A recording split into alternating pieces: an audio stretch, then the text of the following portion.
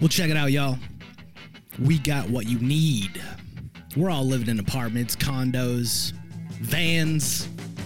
Well, dude, even you can have a studio in a box. Yes, we can help you with that right here at Blind Knowledge. We work on your budget, and we figure out your measurements. We'll get you the best sound for the best price. Let me know, 877-237-1143 or at blindknowledge.com. Yep.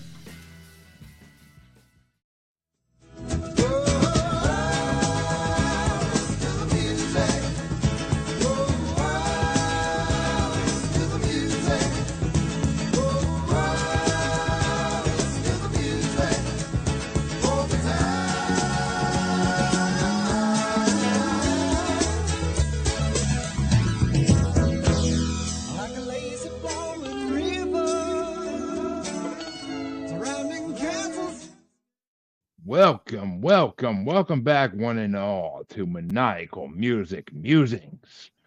I'm your host, Jeremy, as always, and I'm just here sitting under the moon, well, somehow, wondering how many times I'd listen to my co-host album choices. God help me every fucking day of my life. Pretty soon I'll have to release some Southwest voodoo on his piggy pie ass. Then boom, hocus pocus, he'll finally know the pain of the private pain of techno. That's right, double the pain, motherfucker. Speaking of my penguin of a co-host, though, he don't need a man, but he's a Billy Badass all by himself. He's got a woolly muffler from being a flagpole sitter while wearing his old hat. His first rule is, don't touch his preschool prostitute or it will be an endless apocalypse with problems and bigger ones somehow. He lives in the House of Horrors, and Boogie Woogie Woo is his roommate. So welcome back, Chancy motherfucking Greif. Hi. The anticipation. Patient. Yes, welcome back to another episode. That's got to be one of my favorite things about this episode. I'm literally dying over here. Oh God. And yes, folks, Chancey is dying. Well, actually, okay, Chancey's not really dying. Metaphorically speaking. I'm sick. Our guest is getting over being sick, and Chancey's just sick in the head to begin with. So, well, I'm not sick. I'm not sick, but I'm not well. This is true. This is very, very true, folks. But before Chancey gets even more unwell, let's welcome our guest on. He's a stand-up comedian, Mr. Glen Tickle, ladies and gentlemen. Hello, I love friend. that fucking last name. It served me well. I'm sure. I mean, how many women must you have gone up to your life and be like, they call me Tickle, Glen Tickle? I've gotten a weird number of people messaging me with screenshots of like women on dating apps whose like first name is Tess, and they're like, if your last name is Tickle, I will marry you immediately. And I have like a different version of that joke. And when I started doing it, my mom's like, that joke has been in our family for hundreds of years. I'm like, yeah, but I made it art, you know? Like I put some work into it. I squeezed money out of this dumb joke.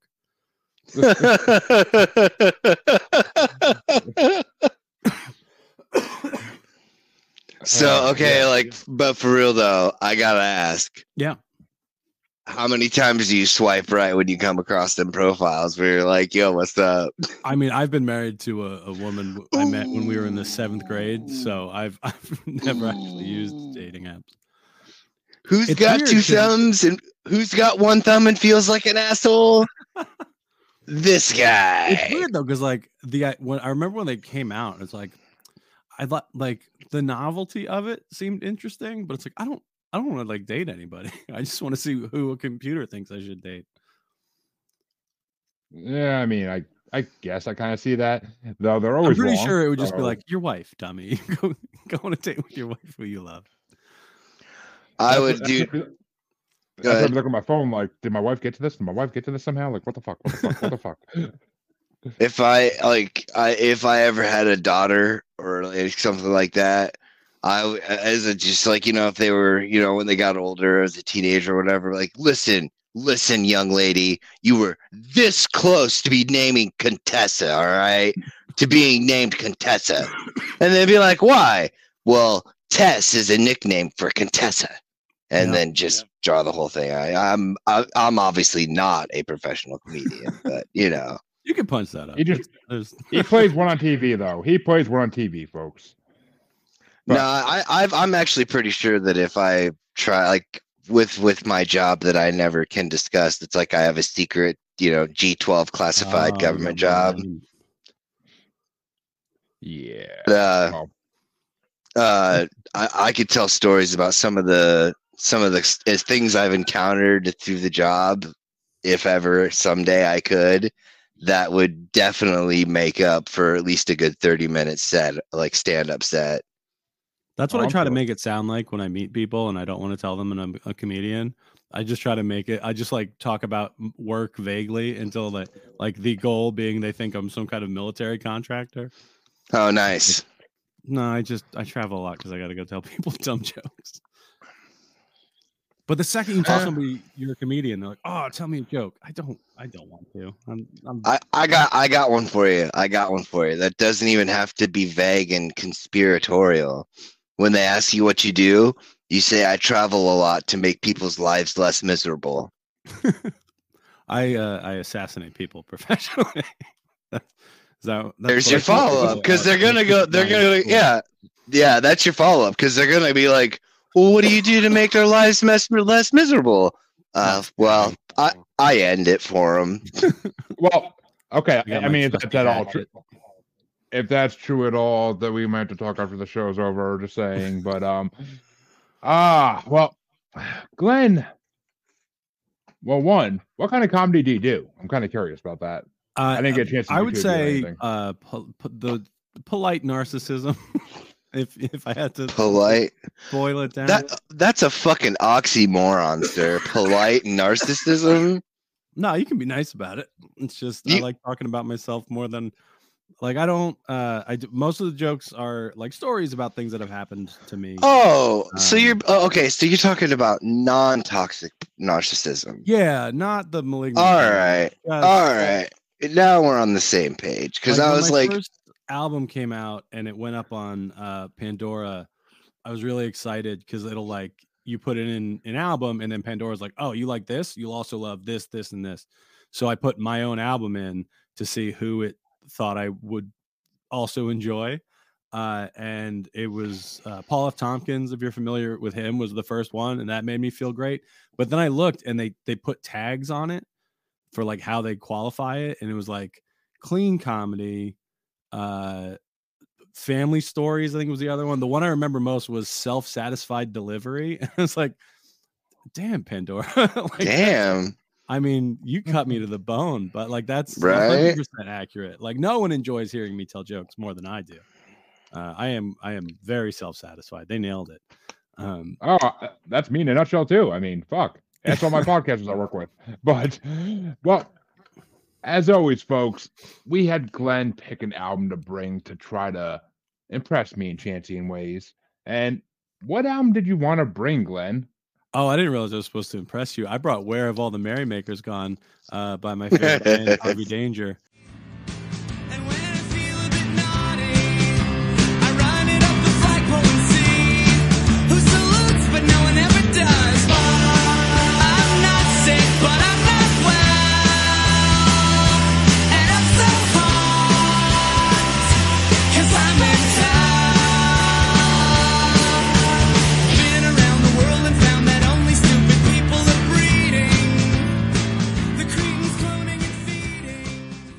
A band I decided was my favorite band in like 8th grade, and I'm 40 now, so I'm pretty sure it's just gonna stick. I don't see them getting unseated anytime soon. This was their first album, featuring the song Flagpole Sitta, the one everybody knows, the one people erroneously think is called Paranoia. Yeah, right. Also, I remember getting it off of Napster in high school. It kept being credited to Weezer instead of Harvey Danger. I could see that. But it's been so long since I've heard somebody talk about Napster. I feel like we bonded on so many levels, because I'm 38, so it's like, oh my god. Yeah, I did a set the other day at a record store, so I wanted it to do like material about bands and musicians and stuff. So I mentioned a cassette tape that I listened to a lot in the 6th grade, and the 2 record store owners were like older than me, so like, we get it. And then the guy shooting it is younger than me. He's like, I don't know what that is. Yeah. Jesus help this world. But Yeah. I'm gonna let Chancey go first with a review for your album on this week's episode. I feel like he hasn't gone.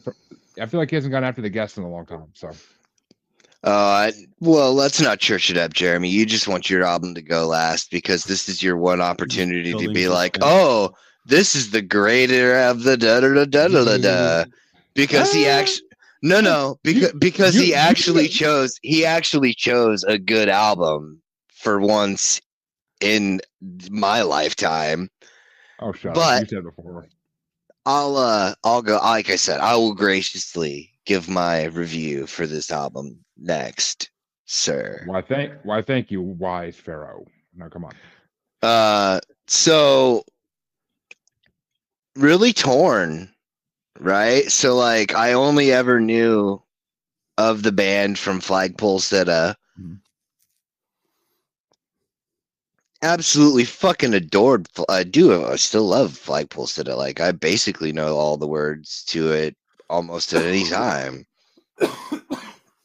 But then like I listened to it and it was just like, it was almost like Flagpole Sitta should have been on a different album.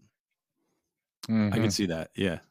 Like this album, like every other part of this album felt like it was a band trying to get their feet wet, like get their feet underneath them for their first album kind of thing.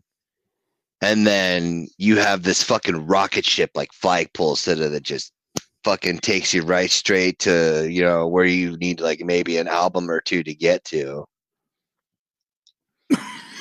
Not to say that I didn't like the album.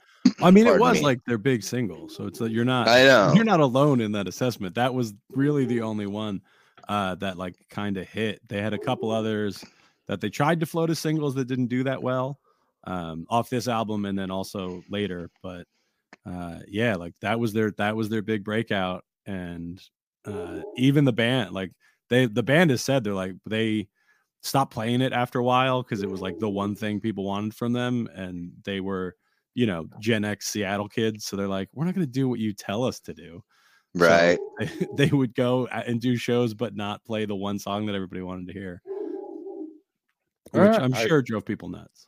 But absolutely, yeah. I mean, I would have been happy to have heard the other stuff, but still been pissed that they didn't, you know, like encore with it or something, like, you know. Speaking of which, I told you my coworker went and saw Meshuggah and Lamb of God, or not Lamb of God, in Flames this past weekend. Guess what song Meshuggah opens the set with? Opens the set? Yep. Oh, Bleed. Yeah, I was amazed. I thought it'd be the closing song. No way, dude. That he has to get that out of the way right out the gate because of the fact that like it requires so much of him that if he does it towards the end of the show, he's not 100% sure if he can actually do the thing. Like even talking to like interviews talking about recording it onto the album, his biggest concern was not being able to get it down right in time to get it recorded in time for the fucking deadline for the album. Like it's fucking sorry Glenn, this is a complete I don't know this song. What is it, like a technical feat that he has to do? So Meshuggah's they're called like Gent, but it's a heavy metal band from I don't remember the name of the country they're from. Okay, so here's the ticket, right? You know how on drums you get a lot of like timing stuff done up here, you know, like normally it's like, you know, for keeping time, it goes like do, it goes floor, high, floor, high. It goes the opposite direction on this song specifically. Like he literally plays the bass drums at 30-second notes, which is like just, but I can't even go fast enough to do it justice. but he's literally doing the do da part all up here on the top part of the fucking drum set. Like, he's just stomping away. and honestly, if you watch drum cams of it, it looks like he's fucking bored. He's just sitting there and he's just. And the whole time these hands are just doing. Yeah, the whole time these hands are just doing this. It's just literally like fucking. It's like, what the fuck? Then not only is it that he does like 3 separate tempo changes, staying within the same note range kind of stuff. It's the kind of thing that like professional drummers go to watch. Bill Burr, I'm sure you know of Bill Burr. Yeah. Obviously. But like he is learning or trying to learn how to play drums and stuff. And his instructor told him to go see these guys, and went and saw him and went and got in the VIP area and said that he saw a bunch of professional drummers there just to watch it because of that. Yeah, but it's one of those things. But also completely off topic and fucking. I mean, the opposite of that is like what you said about Harvey Danger, where the album feels like they're just trying to get their feet under them, which is true. I forget where, and I'm probably misquoting it, but they said at the time, they're like, yeah, we're like the epitome of the band that doesn't know how to play their instruments when we went to record the album. Like they kind of got together, like didn't really blow up, but like we're doing well in Seattle like pretty quickly, and then they're like, oh well, now we have this chance to record an album. We don't really know what we're doing yet, and then they went ahead and did it anyway. And I think in not that there's a ton of Harvey Danger fans out there, but like it's not their best album. Flagpole Sitta's not their best song by a long shot, where like if you're going to see them because that's the one song you want to hear and you see them, they don't play it, I could see why it would be disappointing.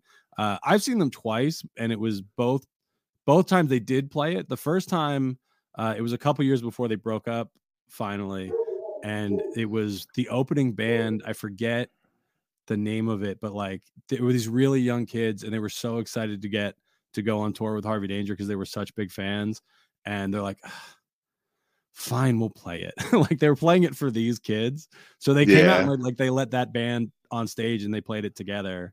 Oh, that's cool though, and it was a lot of fun. And then I saw them on the farewell tour, and on that one they played literally every song they have, like that's awesome too. Albums, all the B-sides, and it's like it was like a 3.5 hour show, and it was incredible for me, a guy who absolutely loves this band. But like I was there with some friends, and my best friend also really likes them, but we were there with I think his girlfriend at the time and my wife, and at like hour 3 they started to look a little bored, I gotta say. Right. Well, naturally, yeah, that's understandable. Yeah. For me, I guess for me though, the reason Flagpole Sitta hit with me like it did was like when I came across it and how much it resonated with me. Like I was the Disturbing Behavior soundtrack. Is that where you found it? No. Actually, it was through Napster that I found it. Oh, nice. Like I literally like came across it.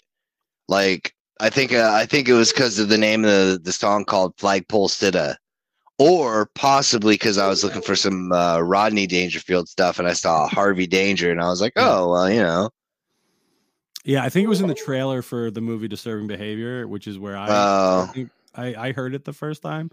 I was like, "This." You're right. Though it isn't one of those. I do remember it being in a '90s trailer for sure. Yeah, and that was I think that's kind of what blew them up, because everybody heard it. It's like, oh, it's pretty good. But then everybody else got the album. Like you said, it does kind of stand out against the other songs, where it's not it's not an album of 12 Flagpole Sittas. It's like right, which nothing's go. Sorry, Jeremy. I mean, you're right. It's not an album of 12 Flagpole Sittas by far, because like Chancey, that's the only song by this band I ever heard of. And like literally, I think when I first got your album, I was literally clicking through different songs just to see what they sound like. And I hit that song, and I didn't even know that song by name by any freaking means. So I hit it, and I was like, wait a minute, I recognize this opening. I recognize this song. Oh, I'm like, oh, I wonder if the rest of the music's like this. Nope. But Really? I mean, it was. I mean, not a bad way, not a bad way at all. But it was the epitome, of like, this is a soundtrack song from the early 2000s. It was on. It was in American Pie. It was in so many movies from the early 2000s. Accepted, I think it was into. I know it wasn't. I know it wasn't Scooby Doo 2 Monsters Unleashed. It was on the soundtrack for that because I looked up to see where it was. I looked up to see what if I could find a list of soundtracks that was on in this. That's the only one. That's the only one I found that actually like it was listed as being on the soundtrack for that one. But I know it was in Malcolm in the Middle for an episode. I'm pretty sure at least part of it. I mean, it was the theme song for Peep Show for I think mostly. I think never they changed watched it.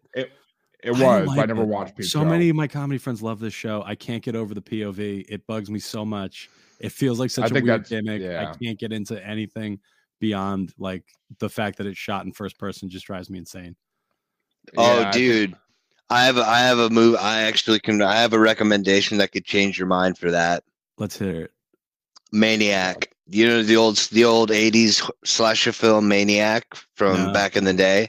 Okay. Well, back in the 80s, they made this slasher film called Maniac. It's about a guy who's got a lot of problems, yada yada yada. Doesn't matter. Okay.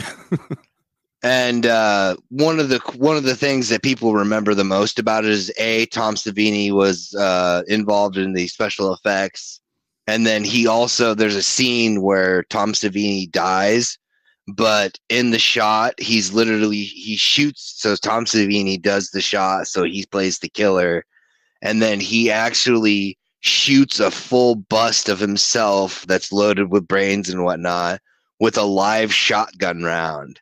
So he basically shoots himself in the face. And it was a big deal because of obviously being so realistic, because it was literally fucking real. But like they did a remake of that movie, and I don't remember the exact year that they did it. However, they got Elijah Wood to play the bad guy.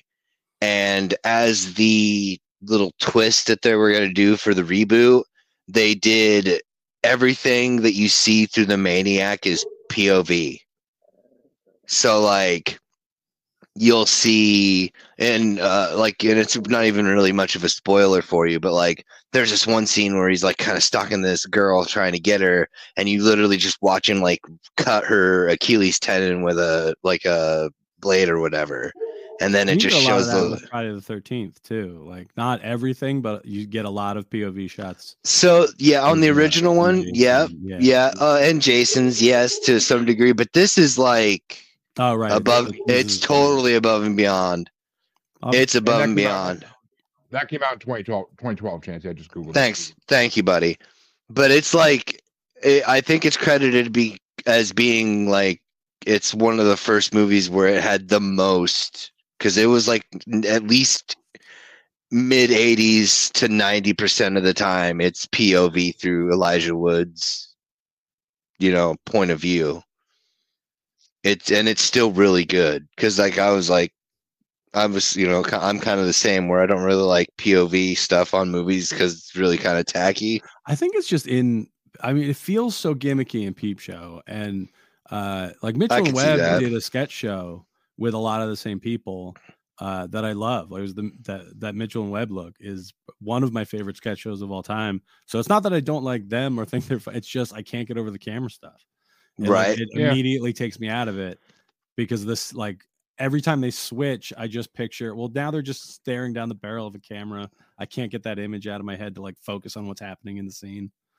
Yeah, I get what you're saying there. But there's there's one scene in particular where he goes into a bathroom and you can see his reflection, but you don't see the camera. So like it almost kind of helps to immerse you even further into the overall experience. POV as a whole puts me off, but just like the combination of it's POV, it keeps changing. That'll do, yeah. It's like a lot of it shot with like a weird wide angle lens, so everything like looks weirdly rounded. Like it just, I can't. The fisheye lens, yeah. Yeah, I could. Okay, yeah, that makes sense. So at least this movie might give you the idea as to whether it's just the fisheye lens But it's totally recommendable. Fucking definitely an awesome movie. Well, the only time I'll say that first person POV is okay is that one scene at the end of the Doom movie. That's the only time I'll Shut take that. up! I knew you were That's the going only- to say that garbage, No, man. because that was just like playing the game back in the day. So that was freaking awesome. I mean, But- that's the joke. Like that's what they're going for. Right. Joke's the right word, but yeah. Pepperidge Farm remembers. Yeah, that was that's Chappie moment of like, hey, you guys remember like before? when Right. you were playing- Pepperidge Farm remembers. Remember berries, remember. You gotta go with the more current joke, Chancy. But All right. Yes, Jeremy, your review. well, as I was saying, I mean, this Flagpole said it was like a iconic 2000s, early 2000s like theme song for a lot of different things. Like I must have heard it in probably 5 or 6 different TV shows at least 20 different movies. It's at least one song in it. It popped So up quite a bit. it did. And I mean, this CD is nothing like that song though, and it's not a bad thing. It's not I'm not gonna say it's not a great thing because it kind of differs them and it makes them great. And some of the songs in this album, I'm gonna say right away, I was just like sitting there like, is this over yet? Is this over yet? But other songs in this album, I was definitely like just like, all right, I could rock out to this. I can enjoy this immensely. I will.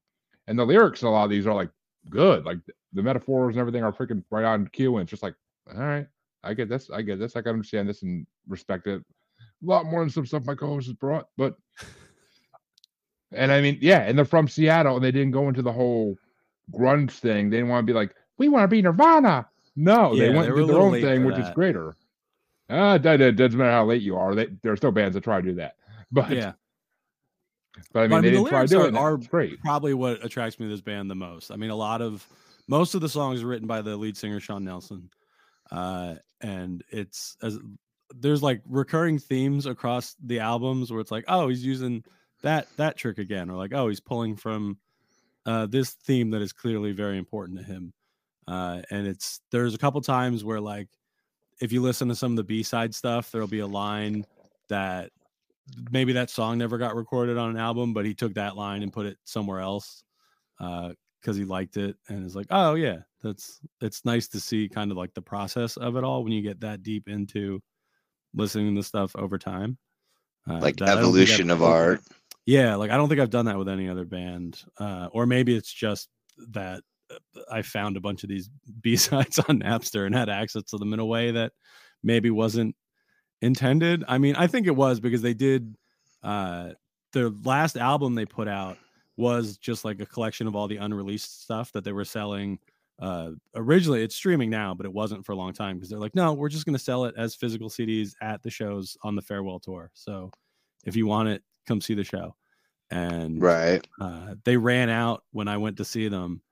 So I had a friend I paid a friend to go to the show in Chicago, get me a CD. And then they also had, they put out like a poetry book of all the lyrics. Oh no, I bought the CD at the show, but they didn't have the book. They ran out of that. So I sent him to get me the book and mail me a copy. And it's, yeah, like I can't think of any other band that even comes close to like that level of me giving a shit. Like there's bands that I enjoy, but I don't know. Interesting. Well, I'm curious to hear what your top 5 songs were off this, Glenn. What were your top 5 songs off your own album? Sure. I put a lot of time into thinking about the top 5s for the 2 that you guys put in, but then didn't think about mine until like right before we sat down to record. Flagpole Sit is not top 5 for me. It might actually be last on the album because it's just like I've heard it so much. I kind of get like the point the band made of just like we don't care about this song that much. People misunderstand it.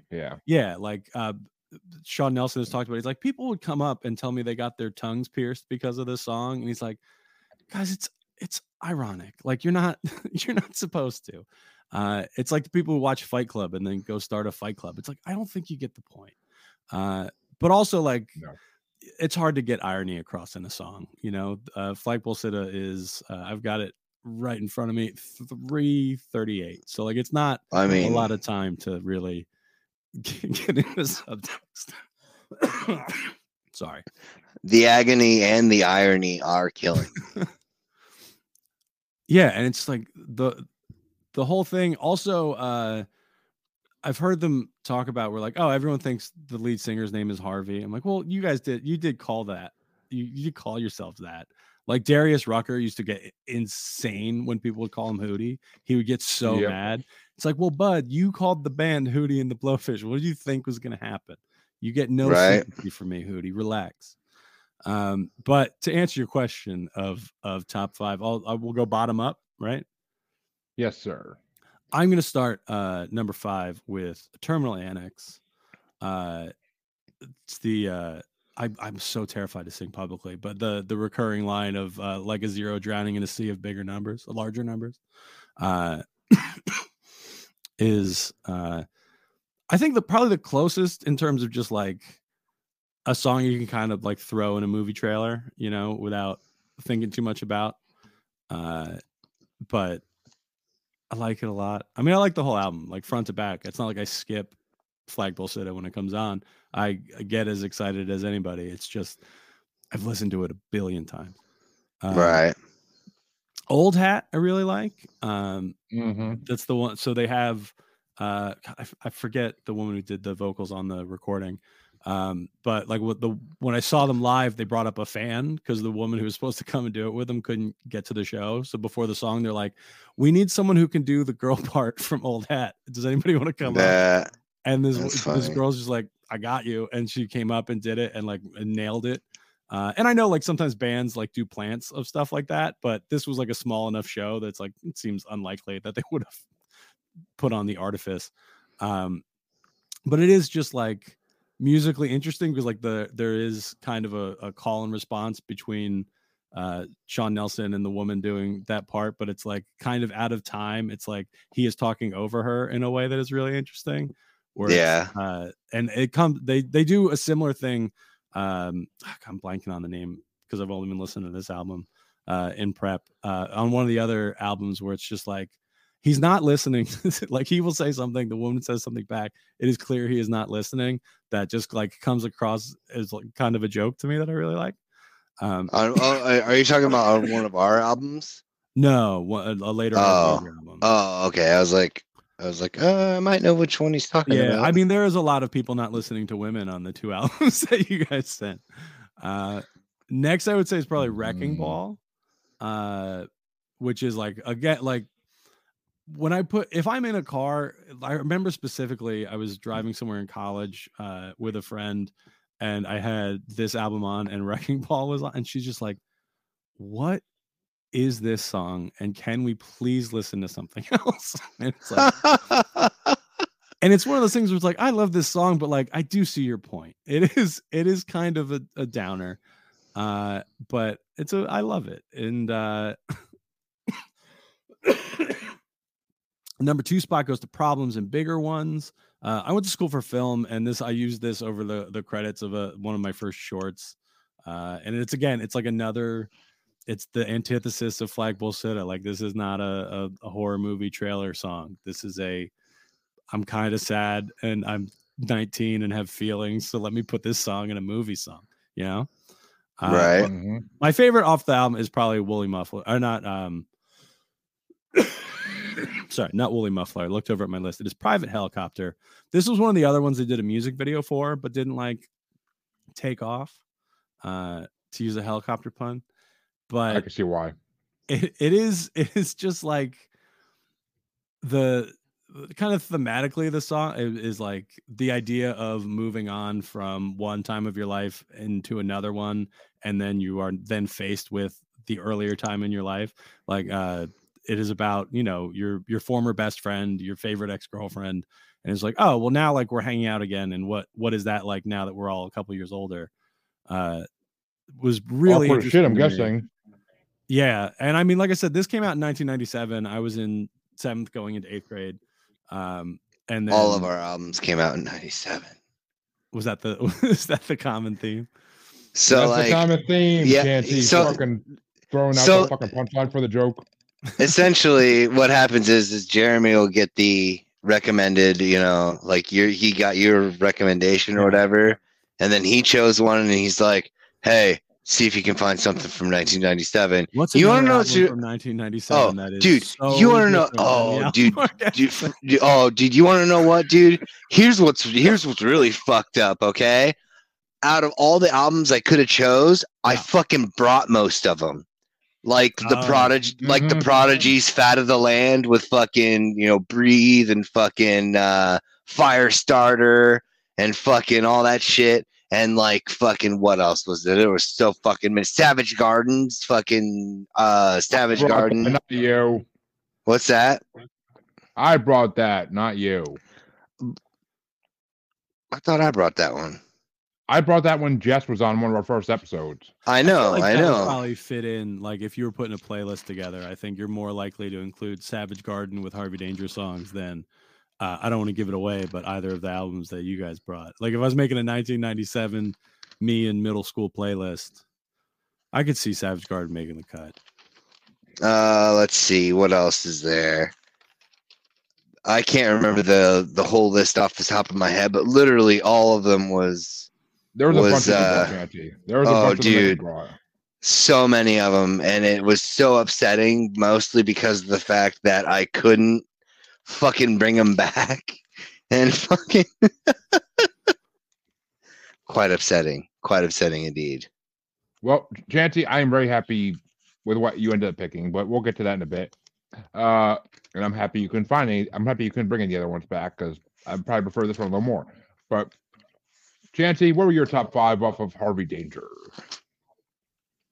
And what's going on, Jeff? Glad to see you watching. Hi, what's up, Jeff? Pardon me. I just saw that right as it was disappearing. Welcome from Ohio, a place I was supposed to go to last weekend, but couldn't because I was sick. I had 2 honorable mentions, and ironically, they were more of his favorite. That was kind of weird. Mm-hmm. 7 was Old Hat. I like a good call and response kind of thing. Number 6 was Private Helicopter.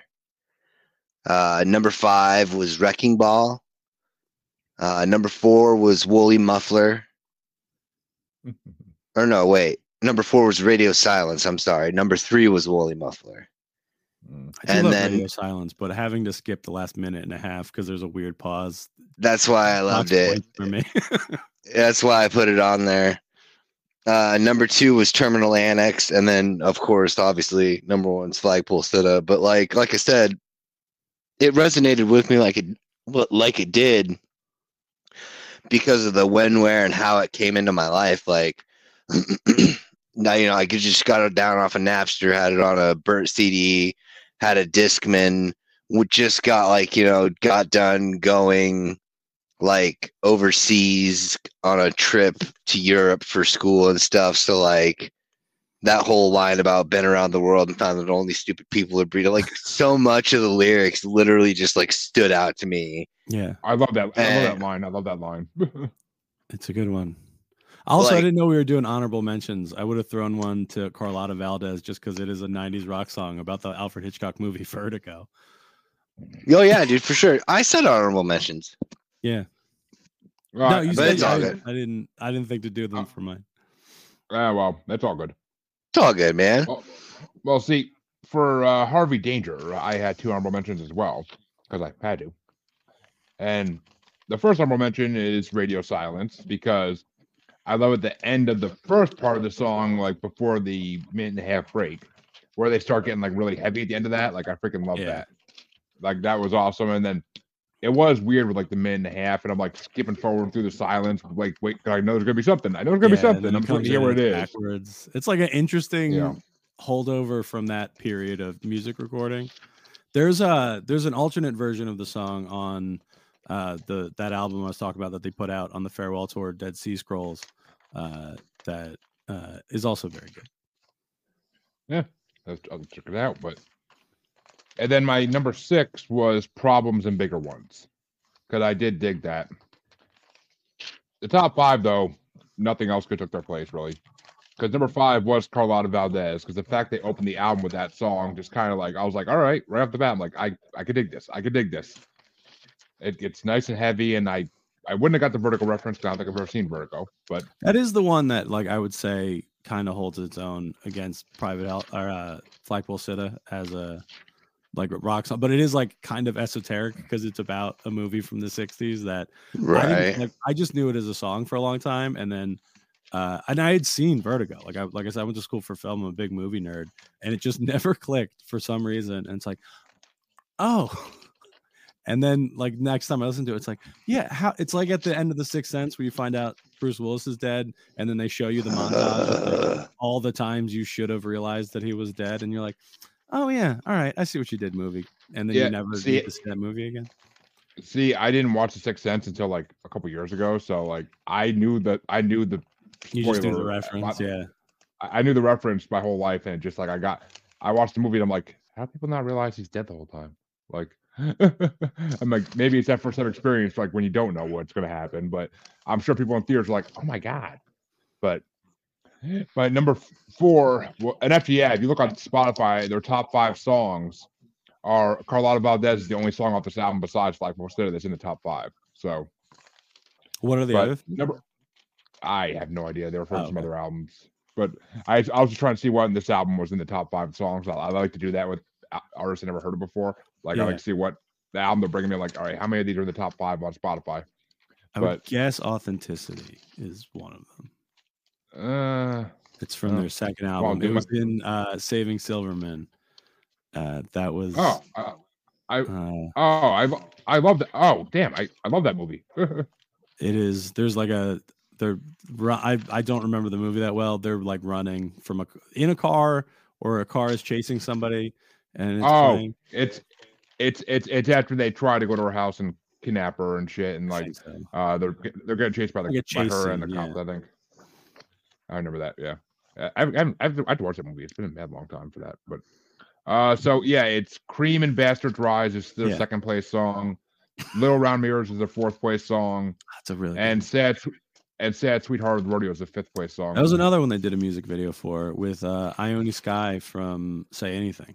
She's a particular Sad Sweetheart of the Rodeo in that video. Well, my number 4 song was Woolly Muffler because that song has some banging ass guitar on it. It's a good one. And number 3 was Old Hat because, of course, that was a damn good song. Number 2, no one mentioned this one, and I'm amazed. Number 2 was Jack the Lion. It kind of bums me out. is the reason. Good music's supposed to bum you out sometimes. That's the way it is. I mean, it's a good song. It's just that's why it didn't make the list. Is it makes me a little sad. Yeah, no, I liked it. It was heavy. Once I got to the end of the CD, I was kind of getting disappointed. Like the Terminal one and like the one after that, and then Radio Silence. Like I was kind of like, until I got to that heavy part of Radio Silence, I was kind of getting disappointed. Yeah, I was like, oh, this is how they finished the CD. I'm like, it's like going down in flames. But and then of course number 1 had to be Flagpole Sitta because it's the song I knew and it's the song that I've loved for 20 years. So I mean, it's been around there. So I had to put it on there as number 1, of course. And I'm actually happy I now know who Harvey Danger is because I never heard that name before until you brought it on. I mean, once I put on Flagpole Sitta, I knew exactly who they were, but I just didn't. That's the thing. Never knew. When people ask like, who's your favorite band? And I say Harvey Danger, they're like, I don't know who that is. I'm like, oh, they did Flagpole Sitta. And they're like, I don't know what that is. I'm like, you would if you heard it, but I'm pathologically afraid to sing in front of people. So you have to take my word for it. Or like, I'll pull my phone out and like play it. And they're like, oh yeah, that one. Cause like, it's a song everybody heard. It's just, you don't have to really hear it. You have to also hearing the title. When I was younger and when was in choir, I used to be able to do both the parts, like the harmony and the other at the same time. I always thought that was pretty cool, especially the chorus, because the chorus was still fucking badass. It's really good. Like I said, I didn't put it in the top 5, but it's mostly for the reason of like, I don't know. I like better. Absolutely. Well, Chance of Pants, it's a time for you to announce the CD you decided to bring to us. So I'm gonna give you this option right now to either take yours now or deal with what's gonna happen here, because I got 12 fucking songs, dude. I got 11, so let's go. Okay, so I guess I'll go then. That's fine with me. my choice for this 1997 edition, since I couldn't bring in any of the other shit that I brought that I loved that I have, brought previously, was one of my favorite bands, Gwa, which the album is Carnival of Chaos, which is kind of ironic considering the other choice as well.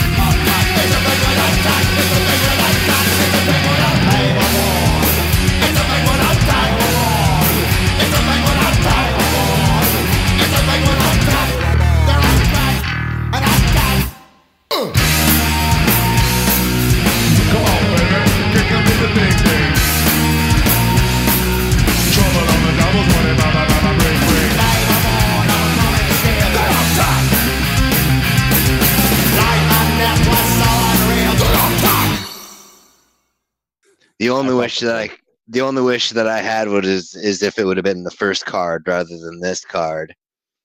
You brought that. I couldn't do that.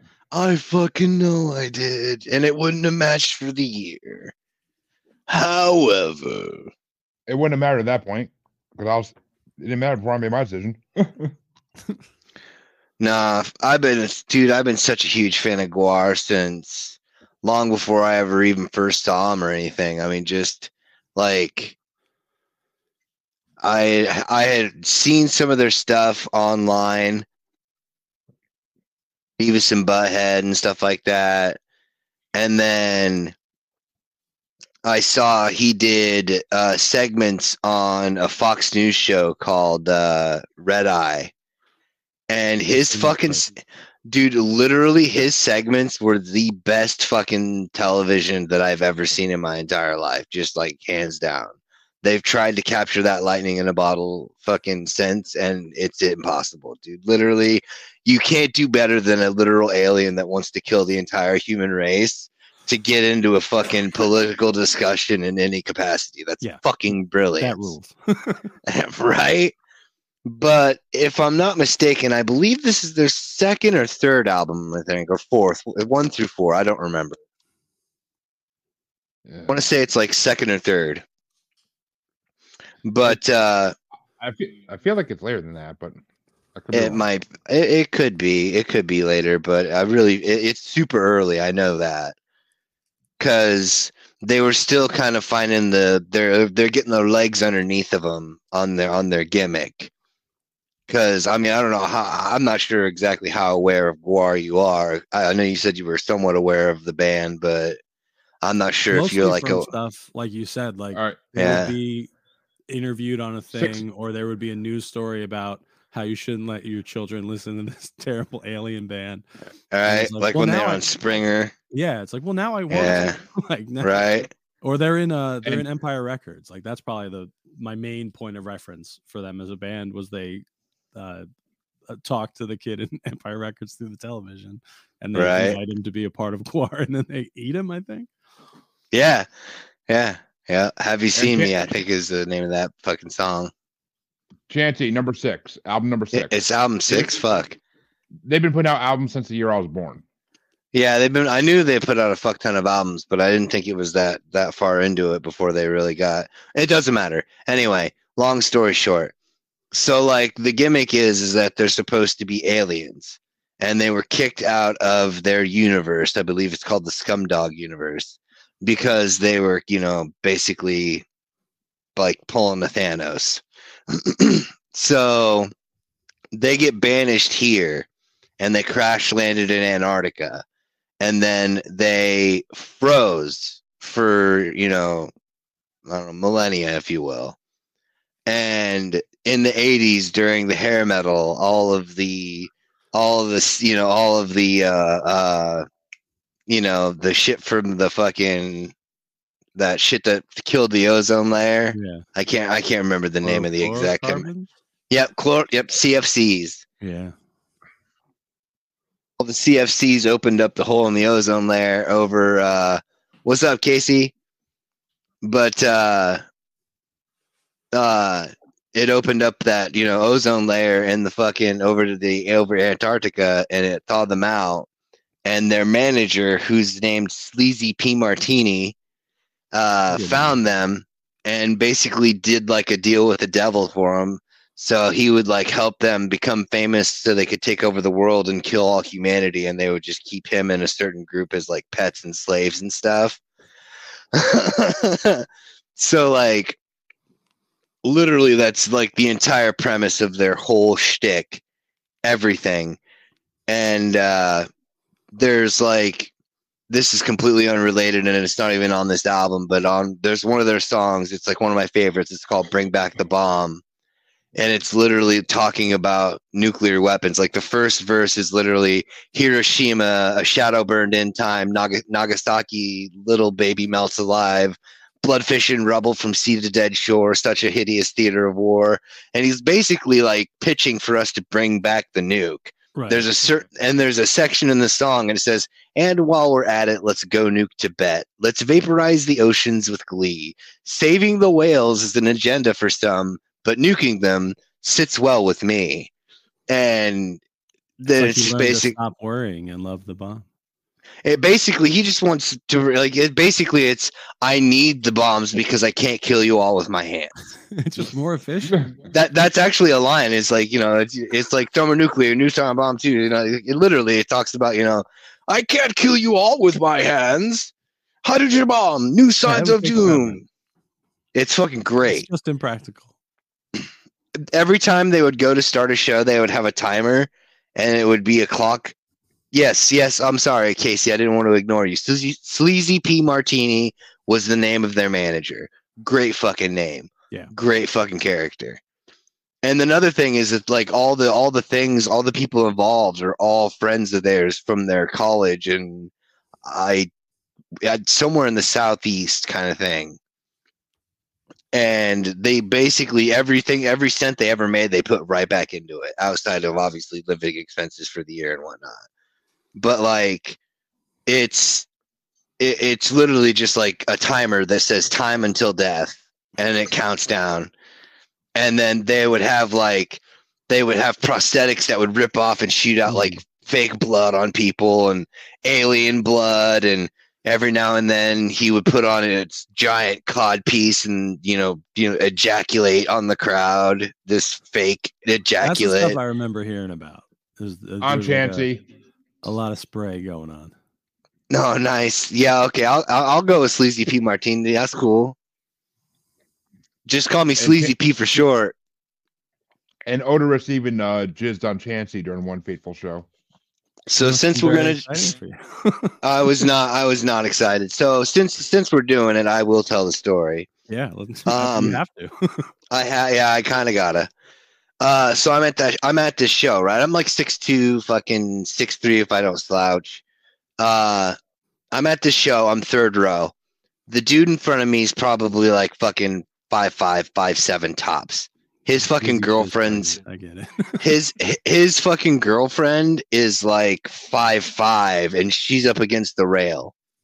And in between songs, he goes off stage, put the cod piece on because it's got this giant hose that comes out the back of it. And he comes back on stage with the giant cod piece. And at this point, I start kind of doing this number because I can see over everybody. And I'm noticing very rapidly that this dude's girlfriend's the only girl in the entire front row. And basically he's like, so who wants me to come on their face or some kind of dumbass shit. And fucking he just unleashes hell upon her. And it's bouncing up off of her onto him, bouncing up off of him onto me. He is fucking ecstatic. He's like, Odorous came on my girlfriend. And me, the whole time I'm standing there, I'm just like, it's not real.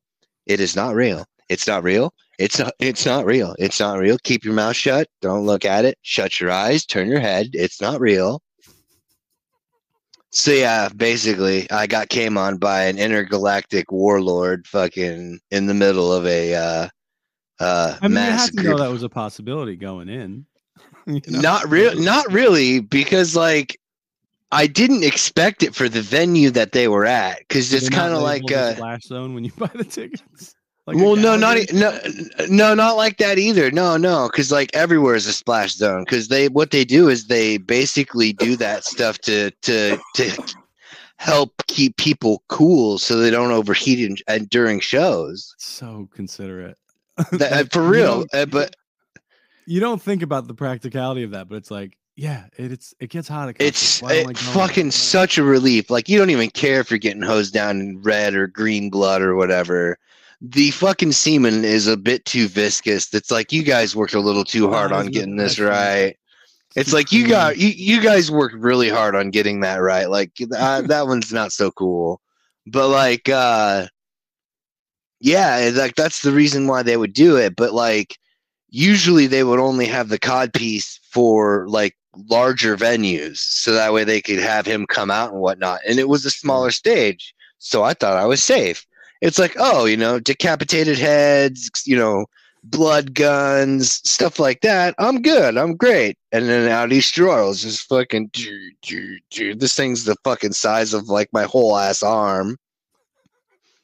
And I'm just like, oh God, she's the only, it's just her. We all know how this is going to play out. Well, batten down the hatches, boys.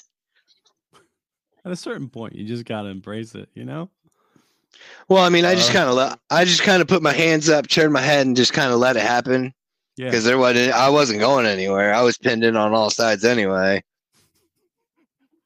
But yeah, so that's my awesome story with that. But I saw those guys before the lead singer died. They replaced him, and I haven't seen him since. Not so much against like a beef thing. It's just kind of like their voices don't sound the same or enough. Yeah. Like it just I'll lose a lot of, I don't know. I'd have to hear it. I'd have to check it out. Maybe someday. But like, I love the gimmick. I love the storylines. Cause like they essentially have almost a song in every type of genre. They got like a jazz song, swing song kind of thing.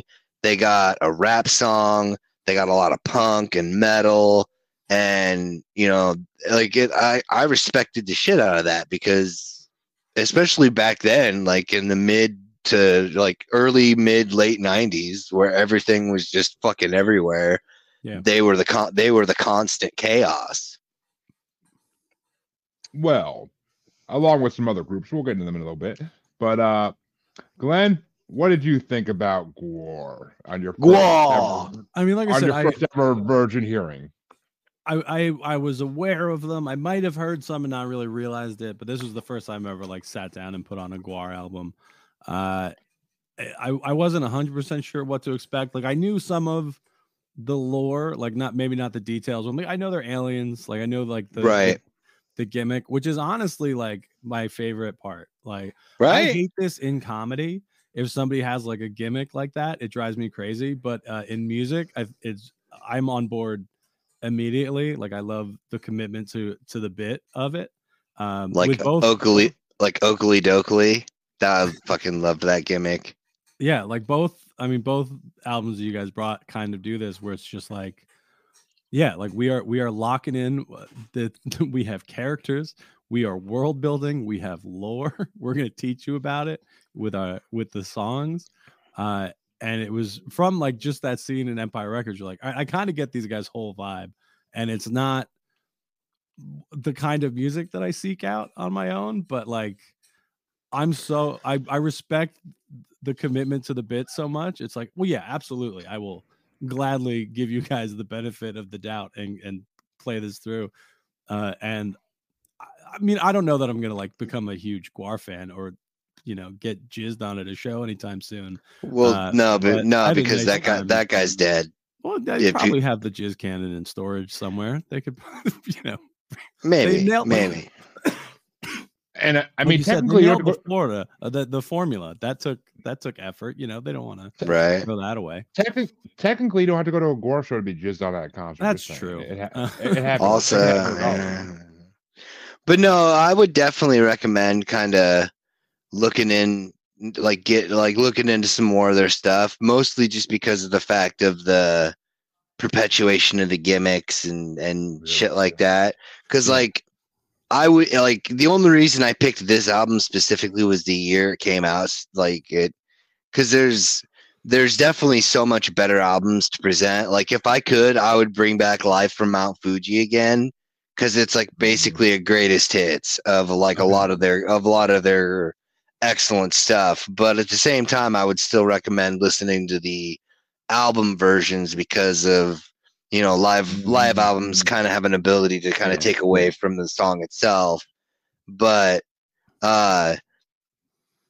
like I specifically, what really sold me for them when I first saw them in concert, because I was still kind of iffy even going to the show.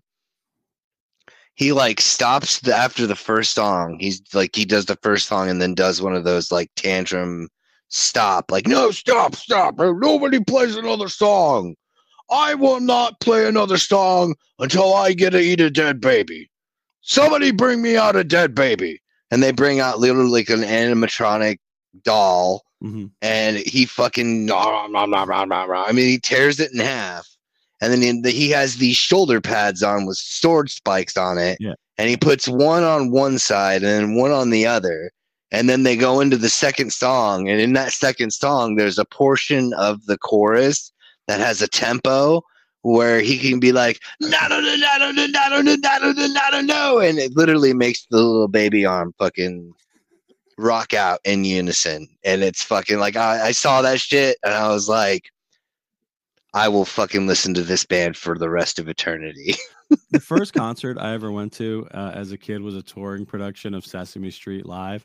And wow, there is more overlap, I think, between that and Gwar and Harvey Danger in terms of like production value, because there was like set changes and there's like the big costumes and it's like, yeah, like Gwar is doing something else besides just playing music, and it's like I said, I respect it so much of just like yeah, we could be a band, we could write some songs, or we could be goddamn space aliens from another dimension here to kill everybody, and we're really gonna lean into that. And it's like, yeah, it's hard to not get behind that. They were actually swing. They were asked in an interview, I think when they were on like Jerry Springer or one, or like Phil Donahue or one of those, like when they were on those TV shows, they were like, "Why do you do this?" And I think it was Joan Rivers. It might have been her show or whatever. She's like, "Why? What's with this? What's with this spaceman get up? Why do you got to do this?" And they're like, "Well, because we can't make it any other way. Like we know we can. We know we know we suck. We can't do this any other way." Like they literally leaned right into it and admitted straight out the gate, like, "Bam, we suck. This is why." Yeah, we could write songs, yeah, but we can't write great ones. But we can write weird ones that are about space and the apocalypse, and just really get like build a fan base around people who want that. And it's like, yeah, hell yeah, Gwar, you're doing great. And a whole universe too, because like there's a song on there where it's literally like, when they play it in a show, when that song comes on, it prepares for like a duo, like a battle between two people dressed up in foam rubber shit, and they're fighting each other. Like they go that whole nine. Yeah. There's a show in Brooklyn my friends keep inviting me to that I haven't made it to yet, but it's called Kaiju Big Battle, and it's like it is like a wrestling match, but it's guys dressed as kaijus, so it's like big monsters wrestling each other instead of people. And I've never been able to go, but it's like, yeah, that sounds great. Like that's right. I'm not a big wrestling fan, but sure, dress as a giant robot and then fight a lizard. Yeah, that sounds incredible. My 9-year-old son would love that. Just saying. If I go next, if we go to New York, I definitely got to take him to see it. But I mean, I'm sorry. Does that conclude your review of Gwar there, Glenn? Before I go to mine. I would say I have a deep respect for Gwar as performers, even if like I feel like generally the music's not really my taste, but it's like it's hard to be like, you can't say Gwar sucks because they're so good at what they do. I don't know if you guys listen to the podcast The Doughboys, but they rate like fast food restaurants, but they rate it on like, well, what are they trying to do? Like Taco Bell's not trying to be a high-end experience, but they're really good at giving you like pretty okay tacos in the middle of the night. So like they always rate really highly. And it's like, yeah, like what does Gwar want to do? They want to be weird space aliens, and they're crushing it. So yeah, absolutely 10 out of 10. Gwar, you're doing great. Nice. Yeah, I mean, Taco Bell is pretty good at giving you diarrhea on a regular basis. Yeah, for sure. Word. But I mean, as far as Gwar goes, this is not my first encounter with the infamous Gwar in this show, though it was this show that introduced me to Gwar, because like you, I grew up hearing the name, but not really looking into what the hell they were. Like I don't know why. I never knew anybody that really knew them or liked them growing up, so I never got into them. But yeah, I don't think I had any like friends who were big Gwar fans growing up. Exactly. But thanks to Chancey here, bringing on Live from Mount Fuji, which that album did make me like Gwar. It wasn't until we brought him on again that I actually learned to like him. But because the live aspect kind of ruined it. I mean, the skits are funny in between songs, but the live aspect of the songs kind of ruined, like, you don't want to hear what the hell they're saying at all. Yeah. And then you don't get to see what they're doing either. It should have been a DVD rather than a live album, personally. Yeah, it does seem like that would be the most enjoyable way to experience Gwar, is if I could just watch a show but not be at one. Well, YouTube is a wonderful thing. But I actually, my ex-girlfriend at the time was like, I don't know what to wear to this thing, and I was like, I was like, wear a really nice, wear a nice shirt, get kind of dressed up because we're gonna go out. Fucking that, yeah. I purposely put expensive and delicate. I purposefully put myself into the doghouse on that one, just because I wanted to see the look on her face the first time she got hosed down with blood, and it was fucking worth every second of it. Well, and I mean, honestly, this album you brought on, Gwar, Chancey, might be my favorite album I heard there so far. Really? Because I was actually prepared to come on and shit talk the fuck out of my album.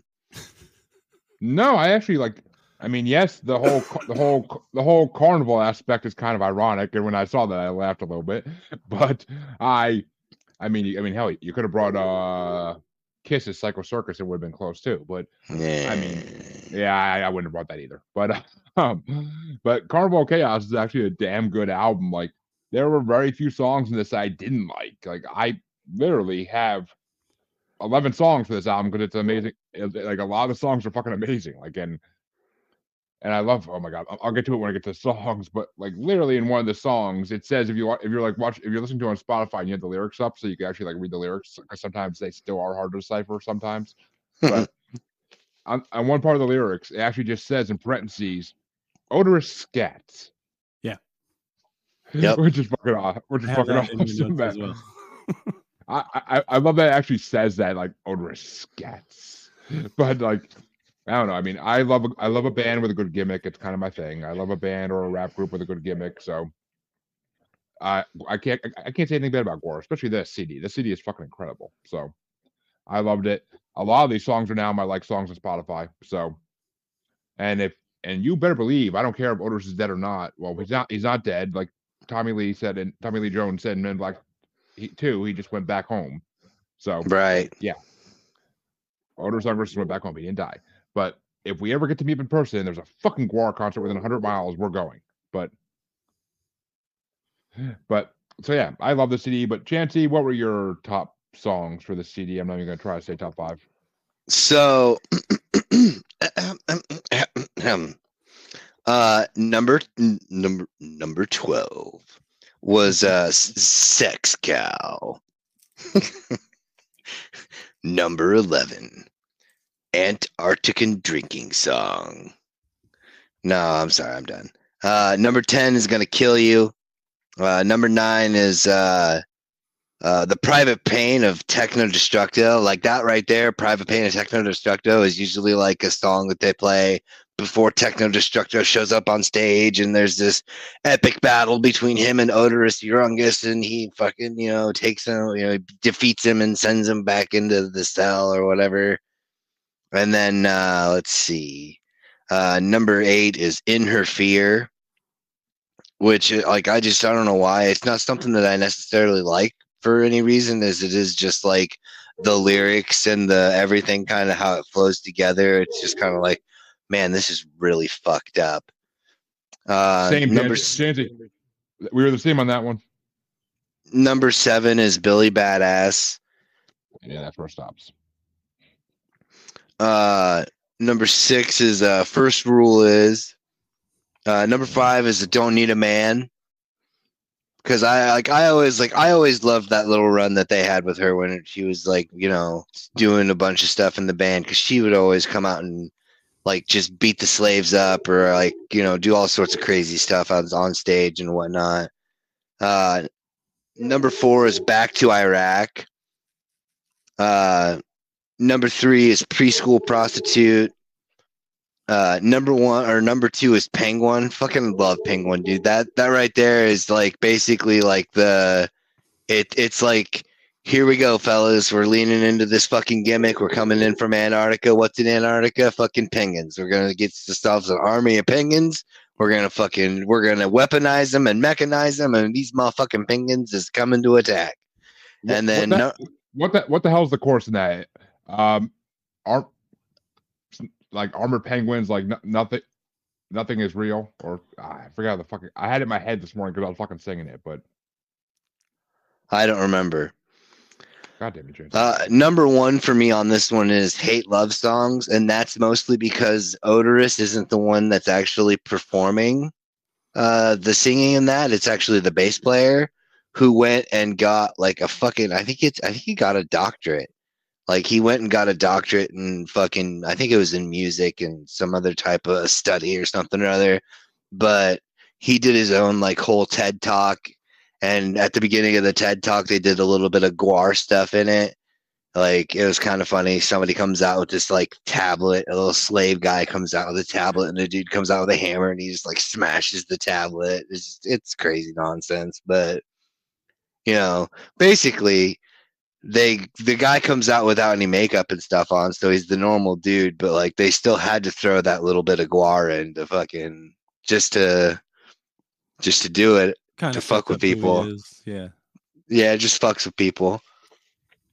Well, Chancey, Okay, here the line is they were born of atomic steel. Life and death to them seemed so unreal. Like I fucking love Nah, that. yeah. Loved it. Well, what were your top 5 songs there, Glenn, for Gwar? Was Penguin your number 2, Chansey? Yeah. Yep. What was your number 1? Hate love songs. Oh, okay. Sorry. Yeah, I hate love song. I guess I would put as an honorable mention, just because, like, kind of as a thought experiment, I liked it more than the actual song. Of just like, yeah, there's a ton of love songs. What if we do one of these about hate? And it's like, yeah, like it seems like a fun writing exercise to me. I thought that was really interesting. My other Nice. honorable mention, I will give to Scallop Boat, because Oh, it just yeah, seemed like yeah. a really metal version of the Beach Boys song Sloop John B. And Right. it's like it was more of a ballad than I was expecting from a Gwar record, so like it kind of caught me off guard. For the rest of them, I am going to go with kind of what I thought was funny about them, which I understand isn't like the point of Gwar. Like they're not a comedy band, but like Kind of. it's part of it. Like it's I think they would admit, like, well, yeah, like it's fun. That's why we do this. But number 5, I'm gonna give to Sammy, because halfway through listening to it, I was like, is this about the Sammy Davis Jr. pilot Little Devil, where he tried to do a sitcom where he played a devil? And it is. And I'm like, Yeah. just like how I like Carlotta Valdez for being a rock song about the movie Vertigo. It's like Vertigo. You could have given me a million guesses of things Gwar would write a song about, but the failed pilot Little Devil never would have come up. And it's like, yeah, hell yeah, Sammy, it's great. Number 4, Billy Badass. It is great, because I was also following along with the lyrics, and I listen on Apple Music, so I don't know if it's like a different set, but at one point it just says gibberish in brackets a couple of times, and it is. I've been listening to a lot of like early jazz and bebop stuff lately, so I've been listening to like a lot of people scatting, and it's like, yeah, he's doing the thing where it's like, that is not an easy skill to pick up. People are like, oh, you just like say nonsense. It doesn't, but like for it to be entertaining, it does take some effort, and he does a legit good job. And then like the actual lyrics kind of reminded me of Wilco, weirdly, because I'm blanking on his name, the guy from Wilco. The way he writes songs is he will just like list words and then another list of words and try to like connect ones he just thinks sound good together. And it's like there's not the lyrics aren't like narrative necessarily. I'm Trying to Break Your Heart is probably the most notable example by them. But yeah, it's just like like weirdly, it's more poetic than I would have guessed was going to be coming from intergalactic space aliens. Number 3, I'm going to give to Let's Blame the Light Man. Yes. It reminded me of that song from It's Always Sunny in Philadelphia, where the night man and the day man have a fight. Dayman. Oh, I fucking love Dayman. It's like if they did a much harder version of that, that's what this would have been. I also really liked Endless Apocalypse, so that's my number 2, because it has the line "Wishing for poop, happy with pee," and I'm 7 years old, so I giggled so hard when listening to that. Yeah. And number 1 is Penguin Attack. Like it's everything you said about it is correct. It is. I mean, I'm a big Batman fan, so just like I have a long history with weaponized penguins, and it's like, yeah, hell yeah. It also, my favorite line is "Come on, baby, kick him in the ding ding," Right. because it's like it is hard and silly at the same time, and it is a thing that will stick with me for like of everything that came out of the experience of listening to this albums for you two. The line "Come on, baby, kick him in the ding ding" being stuck in my head for the next 20 years is top of the list. Well, there are plenty of lines from this album that are going to be stuck in my head for a long time too if I don't smoke them out. But which usually happen. But I did have a top 11 for this because it's fucking Gwar. And I literally was listening to this on the way to work this morning and then at work. And the whole way to work, I'm just like fucking singing along in my car, driving down the fucking highway. I probably look like a maniac.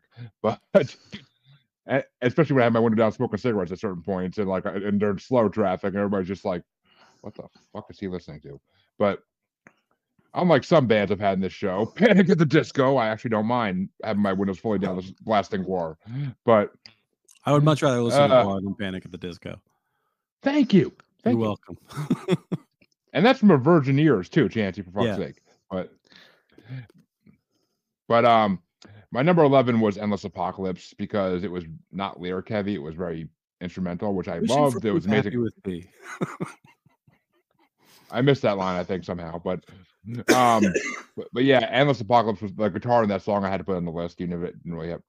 Number 10 was Letter from the Scout Boat because I just kept the story and it was freaking amazing, and I kept hearing like I didn't like the tempo as much, but I kept like picturing Forrest Gump for some reason. I don't know why. I think it's because of the scalp shrimps like boat type thing. But they both live in the water. Yeah. Number 9 was Sammy. I didn't get that Sammy Davis Jr. like reference. I mean, I kind of did, but I didn't know about this TV show. Like I thought they were talking about Sammy Davis Jr. I think it's on YouTube. You should watch it. It's ridiculous. I think I've heard it referenced somewhere before too. I just can't think of where the hell it was. But number 8 was In Her Fear, just because I like the female singing on that song too. But number 7 was Hate Love Song, so that song is fucking brilliant. Like I actually like love songs that most artists I like do, but especially when we're gonna talk about it a little bit. But Hate Love Songs is just freaking like brilliant. Like it reminds me of another song by an amazing artist called Rainbows and Stuff. It kind of reminds me of that because it goes like from like sweet to angry. But number 6 was The Private Pain of Techno Destructo because I had a feeling there was a skit behind that one. I had a feeling that there'd be a skit like in a live show behind that one, and it's just amazing. Like the songs I could headbang to at Guar are the ones I really love. Like I like the melodic ones more than like the thrashing ones, as Chancey knows, but their lyrics. I like the lyrics mean a lot to me with bands. But number 5 was Penguin because literally, as soon as it started playing, I'm like, it's called Penguin. And then I hear the lyrics that I just read a few minutes ago when Chancey was talking about it, and I'm like, I fucking love this fucking song. Yeah. Like I just do. Number 4 was Billy Badass because, I mean, one, I couldn't stop thinking about Badass Billy Gunn the whole time I was listening to it. But you know that was going to happen, Chancey. I know. But I mean, the lyrics in it were also hilarious, and it reminds me of a bunch of other songs I know in the rap genre. But actually, kind of reminded me of Willie Bubba a little bit. But number 3 is First Rule Is because that song is freaking amazing. What the hell was the First Rule? I can't remember what it is now. It's because it's been so long today. But what do you mean? The first rule in what? The actual in the song lyrics, it's like first rule is, and they keep saying the same thing over and over again. But you can pick me up. I don't remember. Oh yeah, first rule is there's no first rule. Yeah, I was gonna say. I'm pretty sure the first rule is that there's no first rule. Yeah. That's how long my day's been, dude. But I love that the whole outside bombs explode. I am sitting on the commode. Soon they'll reach the commode. Yeah, I meant to say that. Commode. Soon they'll reach the daycare center. Soon they'll bag the smashed placenta. Like that shit is so. I mean, I love dark shit, like as Chancey knows, but that shit is so dark. It's just like thanks for the cookies, Mom. Yeah. Thanks for the cookies Mom baked. Like, oh my god, that song is the second craziest song on this fucking album by far. Number 2 was Don't Need a Man because it's just, even for someone like me who knows Guar to some degree, not a song I expect to hear in this album. Not a song I expect to hear in this album at all. And it's like a country like duet song. Like I'm thinking like Dolly Parton. It's not. Okay, yeah, you can call it that genre if you want, but it's not. It's like a fucking.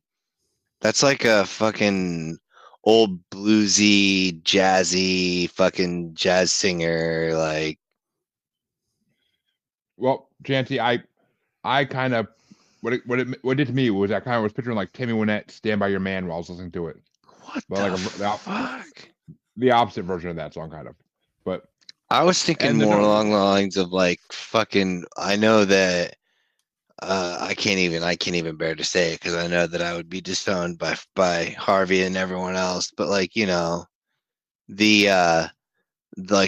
one of the more famous jazz and blues singer Ella Fitzgerald, I believe is her name. Fucking, it kind of reminded. It kind of reminded me of like that, but like, the negative version of that, like the antithesis of that. Not so much the antithesis, but like, just like that vein of style for singing, but definitely not the subject matter. I guess, for lack of a better term. Well, and my number one song is the most fucked up song on this album. It probably might be in the top 10 fucked up songs I've ever heard in my life. And it is Preschool Prostitute. Because, oh my God, I was half dying laughing and half like just sitting there like, like it was like well, I did those in the reverse of how I should have done them, because it was first the gas, then the dying and laughing afterwards, because I like fucked up lyrics in songs, but she told a sad story. Dude, she told a sad story about a family in woe. She was getting fingered by her daddy's big toe. Like, Jesus fucking Christ. Like, right. I heard that line. I looked at the lyrics, like, did I just hear that right? I did. Okay. Just making sure. Just checking. Okay. It's like, I thought Esham's living in incest was bad, but Jesus Christ. Like, that's what I'm saying. It's not always about, like just shock value. It's also about presentation. Fucking. Yeah, I mean that's true. Like in comedy, there's a lot of that too, of like people going up and be like, "Oh yeah, you just say horrible things, and that's comedy." It's like, well, no. Like, I mean, you mentioned Bill Burr, like, right? He is one of the best at going up and saying a thing the audience will disagree with on purpose so that he can just see if he can win them back. He does a bit about like, he's like, I don't like dogs. And everyone's like, well, then you're a monster. And he's like, let me lay it out. And like, he talks about why he doesn't like dogs for a couple minutes. And everyone's like, man, I hate it, but I kind of see your point. And it's like, or like the entire Philly rant bit. Like that's fucking iconic. Yeah. That's what really, I think, put him on the map. That Philly rant. He was around well before that, but then that's the thing that everyone's like, yo, did you hear this guy? He like yelled at Philadelphia because they deserve it. For 15 entire minutes, and he didn't give him a single second. Yeah. But no, for me, my favorite Bill Burr bit is what he would do if he was the world leader, like the world dictator or whatever, with the cruise ships and the submarines and all that other hoodakai. Where he's talking about getting it on with with the chicks with the hangers on and whatnot, and fucking all of his fake medals that he didn't earn, jiggling, trying to see how long he could keep the hat on. But then he's all talking about how, like, his population control method would be to make cruise liners cheap, and then have all the job manufacturing stuff be all like shipbuilders and whatnot. Mm-hmm. But over the, throughout the cruising season, if you will, he would ride out in a submarine, and, he would be a gentleman about it. Like, if he was noticed by the oncoming cruise ship, he would give them a nod and send them off. But if they didn't pay attention or whatever, it would be, "Und fire the missile," or fire the torpedo. And fucking, he does it so well. Because it starts off, it does just the shoo, and the torpedo in the water, and then he like loops in with his voice, fucking the torpedo going through the water, and then fucking and he starts tapping the fucking mic to get the fucking bass. So it's like and then like right at the very end, he's like, "Hey, bro, do you think my shirt looks too small for my?" And then fucking he does a strafing run, and he's fucking killing everybody and whatnot. And it's just terrible. It's just like, very Guar-like, yes. But the best part about it is that he sets it up for a callback at the very end of the fucking show, where he's talking about this dude driving along with his wife. Because, like everybody thinks, oh, you're a monster, but, you're not going to think I'm so much of a monster when you're able to get to where you need to go at 5 o'clock on the fucking 405. I'm doing pretty good. Like, business is booming, and everybody needs new jobs down at the shipyard, and who knows, man? We could get up here in the world. Maybe take you out on a cruise. Fucking. Well, that means, folks, an hour and 25 minutes into this shit. Hey, man, this is the best comedian. He's a comedian, man. This is great. It's true. I'm not complaining. We've been having fun. I'm not complaining. Trust me. But I don't know. Kind of sounds like you're bitching to me. It's a little whiny, if I'm being honest. Chante, when you brought Funhouse, that was me bitching. That was you fucking throwing a full on tantrum when I brought on Sunhouse, like a blues legend. God forbid, get some fucking culture. Well deserved. But the album I decided to bring because let's see, I received Glen's album and looked at this band and I'm like, okay, I really don't know who to bring against this. I'm like, what's the opposite of the album Glen No, see, there's a method to my madness though, because I'm like, I can't bring Offspring because I just brought them in the last episode. I'm not gonna bring them again. I'm like, that's the only thing that's really coming to my head right now. Besides, like, some other Ixnay de Hombre was what I was thinking of for another one that I could have brought. You could. Sorry, I'm sorry. I didn't mean to cut you off. That's my bad. I'm a dick. I would have rather had more than that though, so that's okay. But I mean, I'm just like, everything else I could think of to bring at this point is like bands like where I know like Bare Naked Ladies, where I know like one song on the album that I love, and the rest of the songs I have no fucking clue. So like, I'm not gonna do that. Was that like, 97? I don't know. I wasn't going by year at this point. I was just trying to find something that was similar. But then I'm like, all right, my fallback when I can't find something similar in my library is I look at the year the CD came out and I go by that to give me ideas. And then of course, as I'm looking at 97, I get down and it's like I see a certain CD sitting there and I'm just like, I know Chancey loves this album and it's definitely my favorite album by this group. So, yep, I have to do it. I have to finally, after a year and a half or so of doing this show, I finally have to unleash for the first time. Well, okay, not the first time, but for the first time in a year and a half, basically, actually, I had to bring Insane Clown Posse's ICP's greatest album they've ever done. The great, see it's right there, the name, Milenko. What is a juggalo? A dead body. Well, he ain't really dead, but he ain't like anybody that you've ever met before. He'll eat Monopoly and shit out Connect 4. What is a What the fuck? Man, that Don't worry about my shit. Just rap, motherfucker. What is a juggalo? He ain't a bitch boy. He walked to the hills and beat down a rich boy. They're literally, I mean, there's very few albums ICP has done besides their new stuff that I would say is bad. But I love most of their albums, at least 3/4 of the CD of most of their albums. And I mean, Great Milenko is just one of those amazing CDs. So the first time I heard the CD in whole, I was just in a state of bewilderment and a state of fucking bliss. Like, this whole album is fucking incredible. It has most of their most popular songs on it because this is the album that got everybody into Insane Clown Posse back in the 90s. Because this is when the whole Disney fiasco happened, where they originally were supposed to do this record on Disney's label and Island Records. They're supposed to do an Island Records, which is Disney's label. Whoops. And Bob, what's his name? Bob Igor, whatever the fuck his name is. Bob Iger. Bob Iger.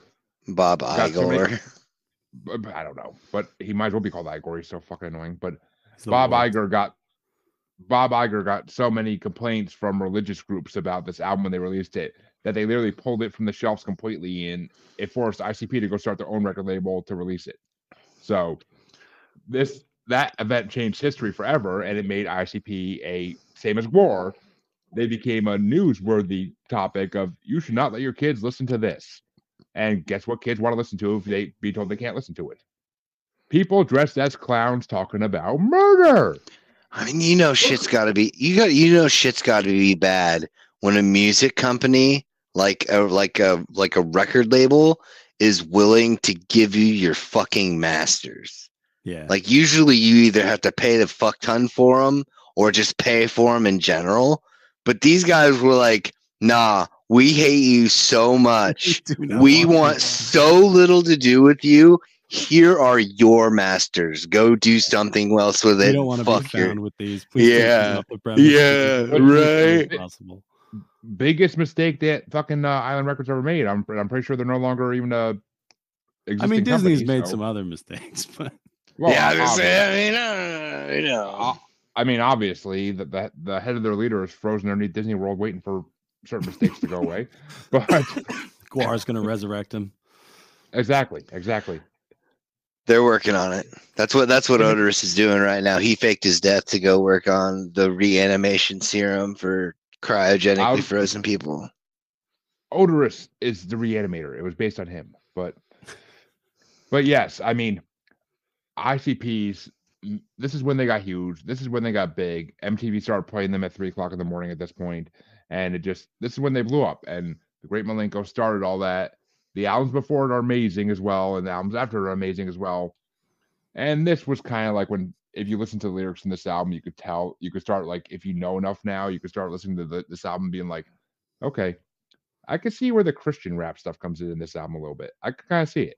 Like, if you listen to it, you kind of hear they're a Christian rap group, and that there's some allusions to it. Yeah. Because I mean, they didn't do the big reveal for 3 more albums where they basically say the Carnival is God. Sorry, we tricked you. Yeah. But, no, we're not sorry that we tricked you. Oh yeah. Oh no, they say it both ways. They say it's sorry. They say sorry, but not sorry, basically. But because I remember when they went down the whole "we're not sorry that we tricked you," I threw it the fuck out the window. I was like, nope, fucking that's some bullshit. Well, then you missed the Devil CD, and we've been through this. You missed the Devil CD after that, which was the most amazing CD ever. I thought this was the most amazing CD they did ever. Pick your fucking poison and drink it. Commit. Dude. Hey, you know what? I'll say this much. I will say this much because I want to say something nice. You know, rather than saying something mean, at least it's not fucking Cottonmouth Kings. All right, there's that. I said it. Okay. No, but it is the band. It is the rap group that inspired them. So, fucking, and look at what that's like. Seriously though, seriously. That's like saying, you know, like Waco inspired Timothy McVeigh for the fucking Oklahoma City bombing. Fucking, it did. None of this is good. I know exactly. So like ICP is fucking Waco and fucking Cottonmouth Kings is fucking OKC. For fuck's sake. Well, Disney.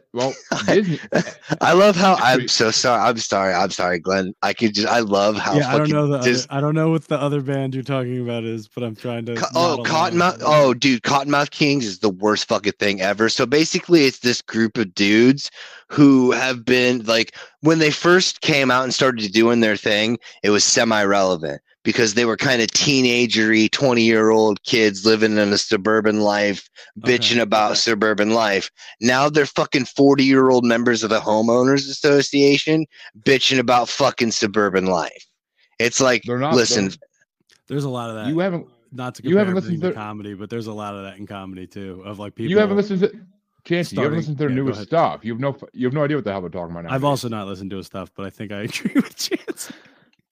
See, no, there's even actually, if you want to go back, you can actually, there is an episode where myself and the guests spend almost the entire fucking episode just fucking like 6th degree burning, roasting Jeremy on this album.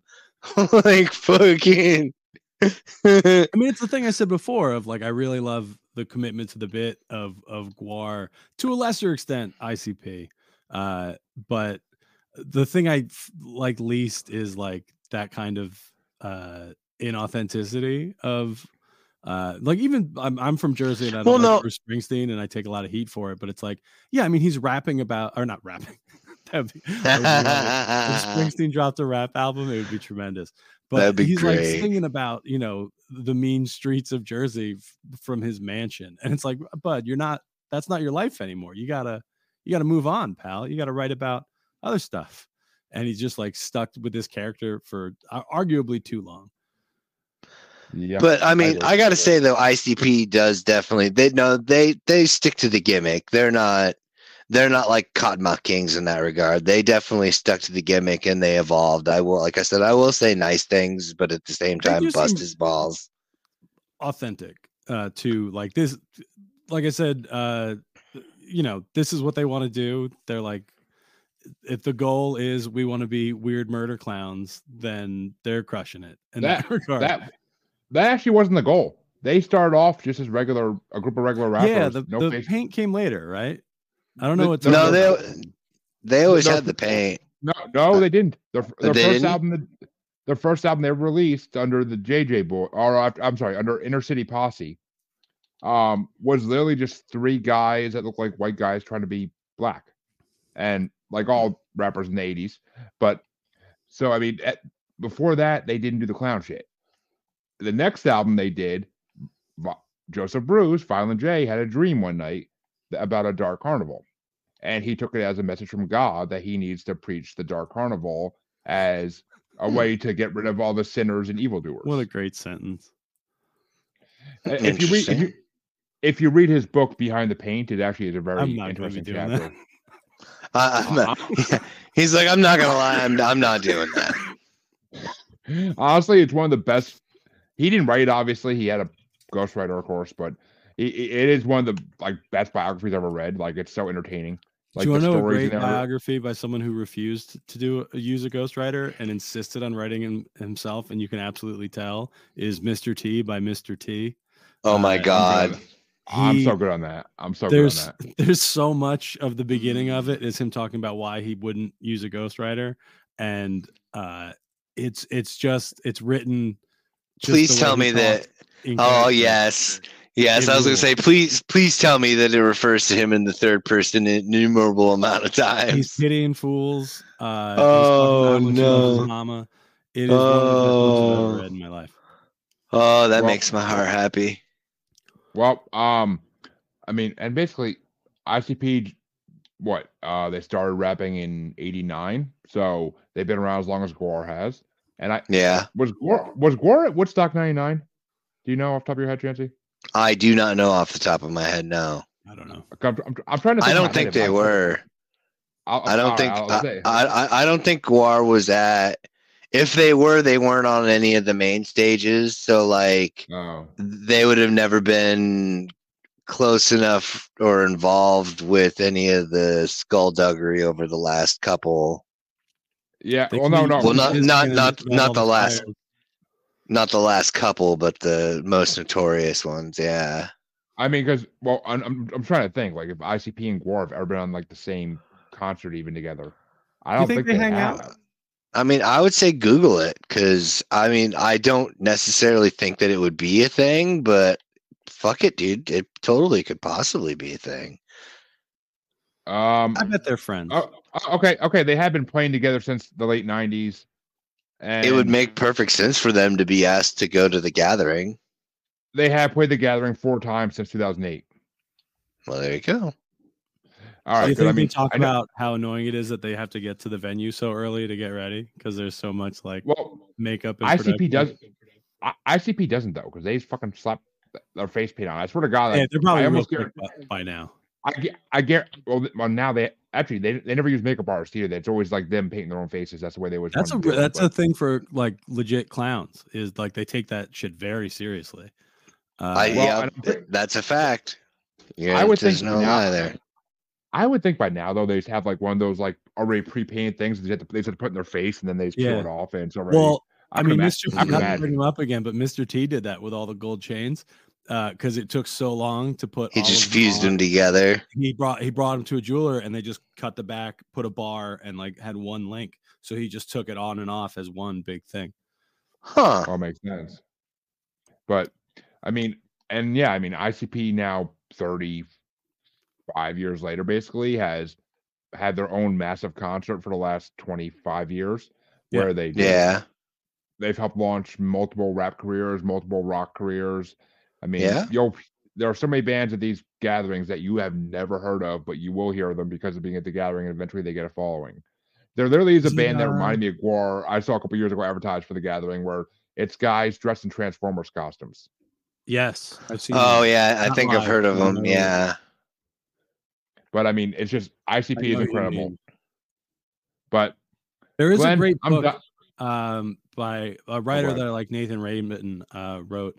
I think it's called "You Don't." I know. I just looked it up. It's "You Don't Know Me, But You Don't Like Me," and it is a book about Insane Clown Posse, Fish, and I think one other act where it's just like people have You don't know. really You strong don't like me. opinions about That's these pretty bands, funny.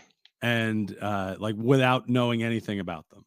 And Well, most of what that's I know funny about 'cause- ICP comes from I've not read that book, but I've seen like excerpts and heard him talk about it in interviews. But also there's an NPR host and podcaster that I really like, Jesse Thorne, and he did it was like a TED Talk style like Yeah. presentation for creatives called Make Your Thing, and he uses ICP as an example of guys who like do a great job of building an audience around themselves.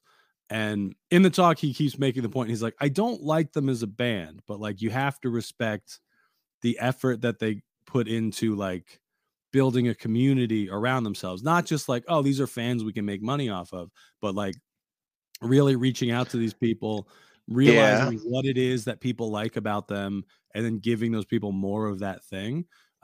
So I saw him do that presentation, and since then it's like, yeah, like I don't necessarily want to listen to Insane Clown Posse, but like I get, so it's not even saying I get the appeal isn't necessarily what I mean, but it's like when I was listening to the album today, it's like I can see how if this hit me at like a different time in my life, I would have found it much more relatable than I do now as like a boring 40-year-old father of two. But if I That was makes like, sense. you know, if I mean, if I felt like if I was a really alienated teen when this dropped, I'd be like, yeah, I might see Yeah, how this would grab me. That was actually kind of where I was at with it when I came across ICP. So yeah, it makes perfect sense. I mean, I didn't really get into them until I was in college, but I was an alienated kid in college, so it kind of did sink in. But you kind of, I mean, I don't know if you were an alienated or not, but you were a teenager when they first came out. So like they were around. I don't think I heard. I think even less than Guar. Like I knew that they existed. I knew there was this band of dudes who, you know, painted their faces like clowns and rapped about murder. But that didn't. And just they paint up and they rap about death. That's all I got. Yeah, that didn't make me go, oh, I should check those guys out. There was one super fan in my high school, but he was a huge jerk. So it's like, oh, well, this guy that I don't like likes his band, so I probably wouldn't like that band. That sucks. That was the problem. In high school, I knew nobody that liked ICP. I didn't know anybody that liked ICP in high school. I never even heard of them until I did find them on LimeWire eventually, and that's how I first started getting into them. And actually, one of the songs on this album is the first song I ever heard on LimeWire, and it's what got me into them. But LimeWire, fucking such a youthful lad. I used Napster too for like a month or two before it got taken down officially. But I know, but that's what's funny is that you only got it for like a month or two, and I had it, and I got it. Napster was like middle school and high school for me, and then we all switched over to LimeWire and Kazaa. And then we all I used our computer. See, that's like I never used Kazaa or LimeWire. I always used Winamp because it was much more secure. You were less likely to get the what is it? The compu herpes. Yeah. There's a great I don't remember what show it was. I was listening to a podcast and they talked about like the history of Winamp. I also liked that little Winamp player that you could customize with the skins. Yeah, you could reskin it. So fucking awesome. And then, I'm sorry, Winamp was the player that I used. WinMX was the program I used to download. Yeah, I don't remember Winamp being a file sharing. It was WinMX. I mean, I was saying, like, I remember Windows Media Player. I used that like crazy back in the day, but I know. Yeah. But Glenn, what did you think of this? It's all good, dude. What did you think of this album event? I know how you feel about ICP, but what do you think of this album after listening to it? Sure. I mean, I didn't enjoy it as much as the Guar one, but I don't want to just come up on your show and dump on an album you like. That seems rude. No, that's cool. We do it. We do it all the time. Not the first time. Not the first time.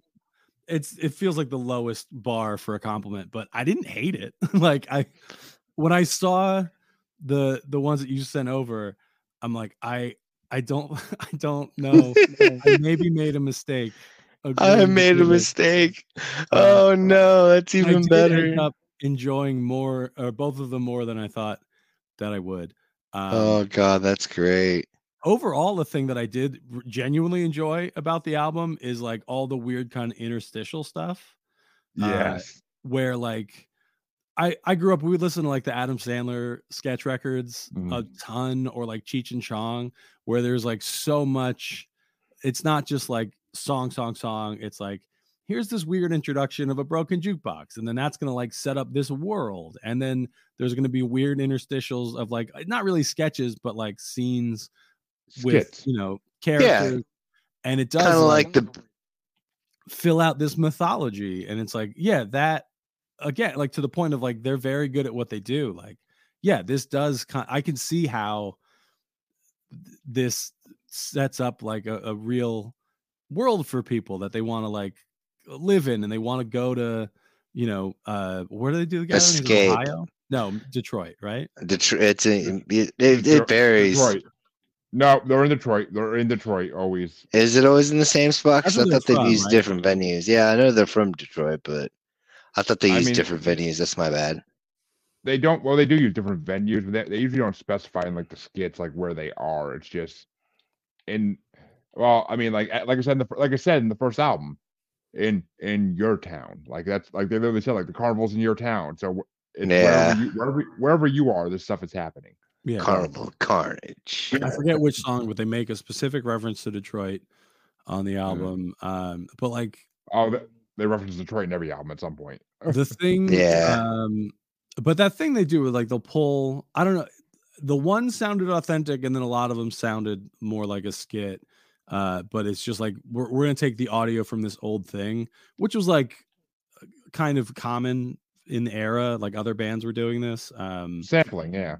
Like I'm a huge sucker for a sample. But like Everclear has one where it's just like, here's like 30 seconds of like a preacher broadcast that we're gonna put at the beginning of this song for some reason. Oh, right. Or like Polaris did it. The band from Pete and Pete. Cake, I think, had one. Pete and Pete. God, I fucking remember Pete and Pete. And it's that was like a 90s thing where they're like, we're gonna take just this weird clip. White Stripes did it too. And it's just like, I don't know why. I love it. I don't know if it's just because I'm the right age where like that was a common thing when I was in middle school and high school, where it's like, I like it when bands do that. I like it when there's a weird audio clip from a thing and I don't know what the thing is, and then a song starts right after.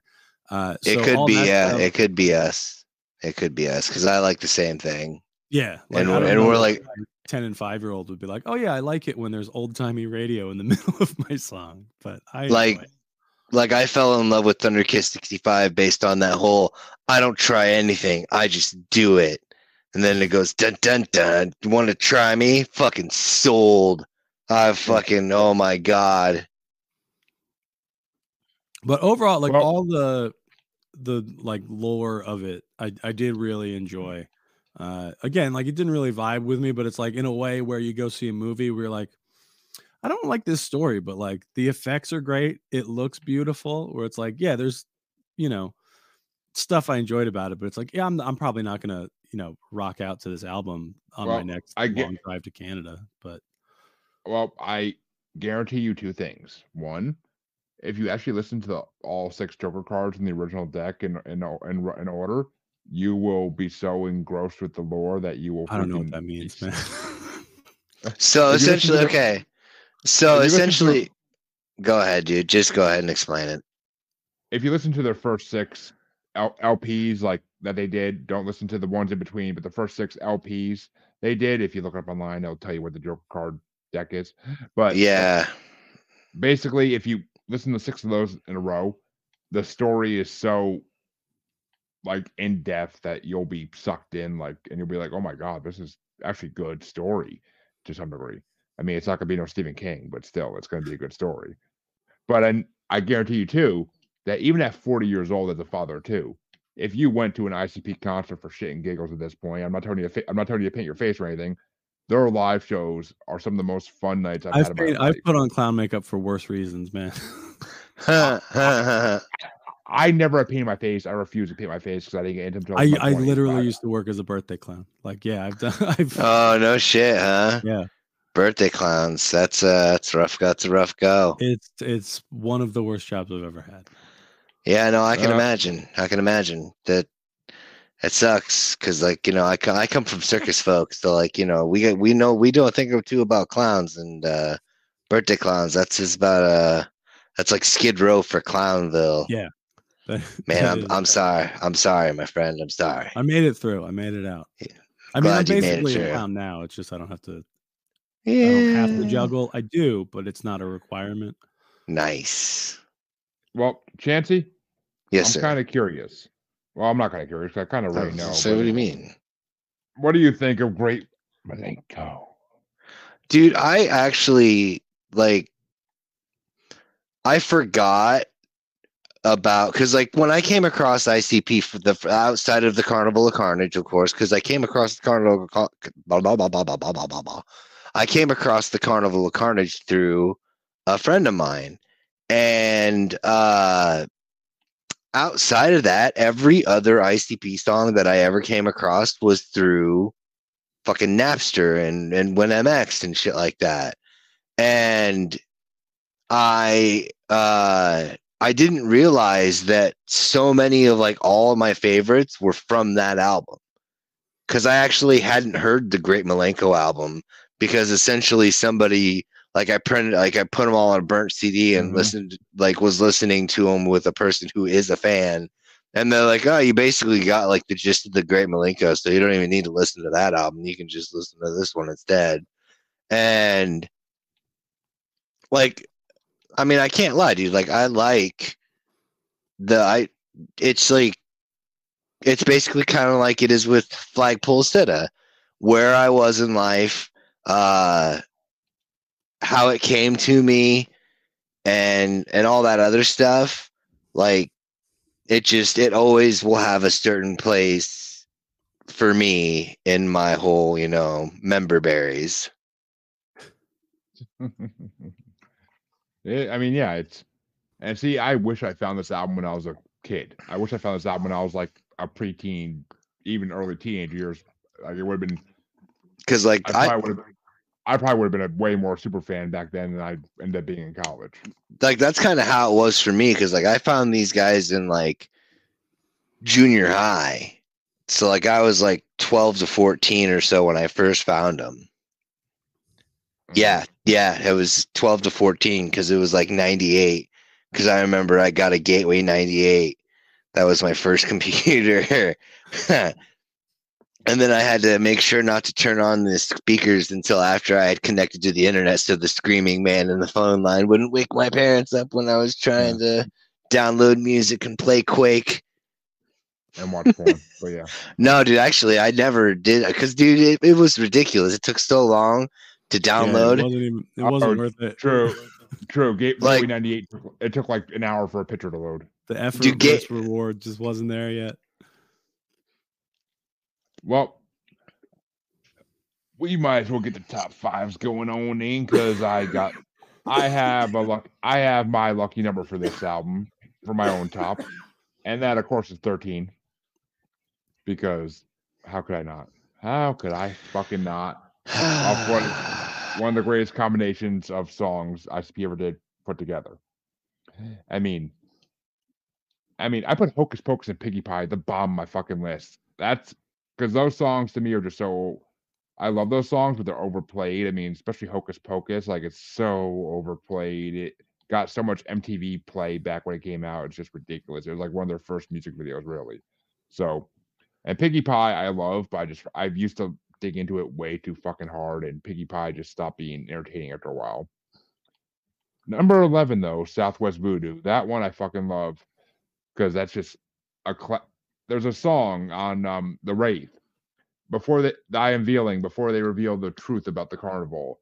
They have like all these clips from like other songs of theirs from the other 5 Joker cards, and like it's just like a 30, maybe even a 20-second clip of like the chorus from like different songs, and it's hilarious and it's amazing to hear all those clips put together, like all those years put together. Southwest Voodoo is in there as well, and they were clips from that in there, and I love Southwest Voodoo because it's just the beat's amazing, the freaking lyrics are amazing. Number 10, and surprisingly it's this low, is the first ICP song I ever downloaded off LimeWire, and that was The Netting Game. Because that was the first ICP song I ever heard was The Netting Game, and it wasn't even called The Netting Game. I shouldn't say same, but I think it was called The Dating Game. The Dating Game, yep. Yeah. It was always called The Dating Game on all the file share sites, yeah. But they call it The Netting Game because netting's what they call a certain body part of a woman. But okay.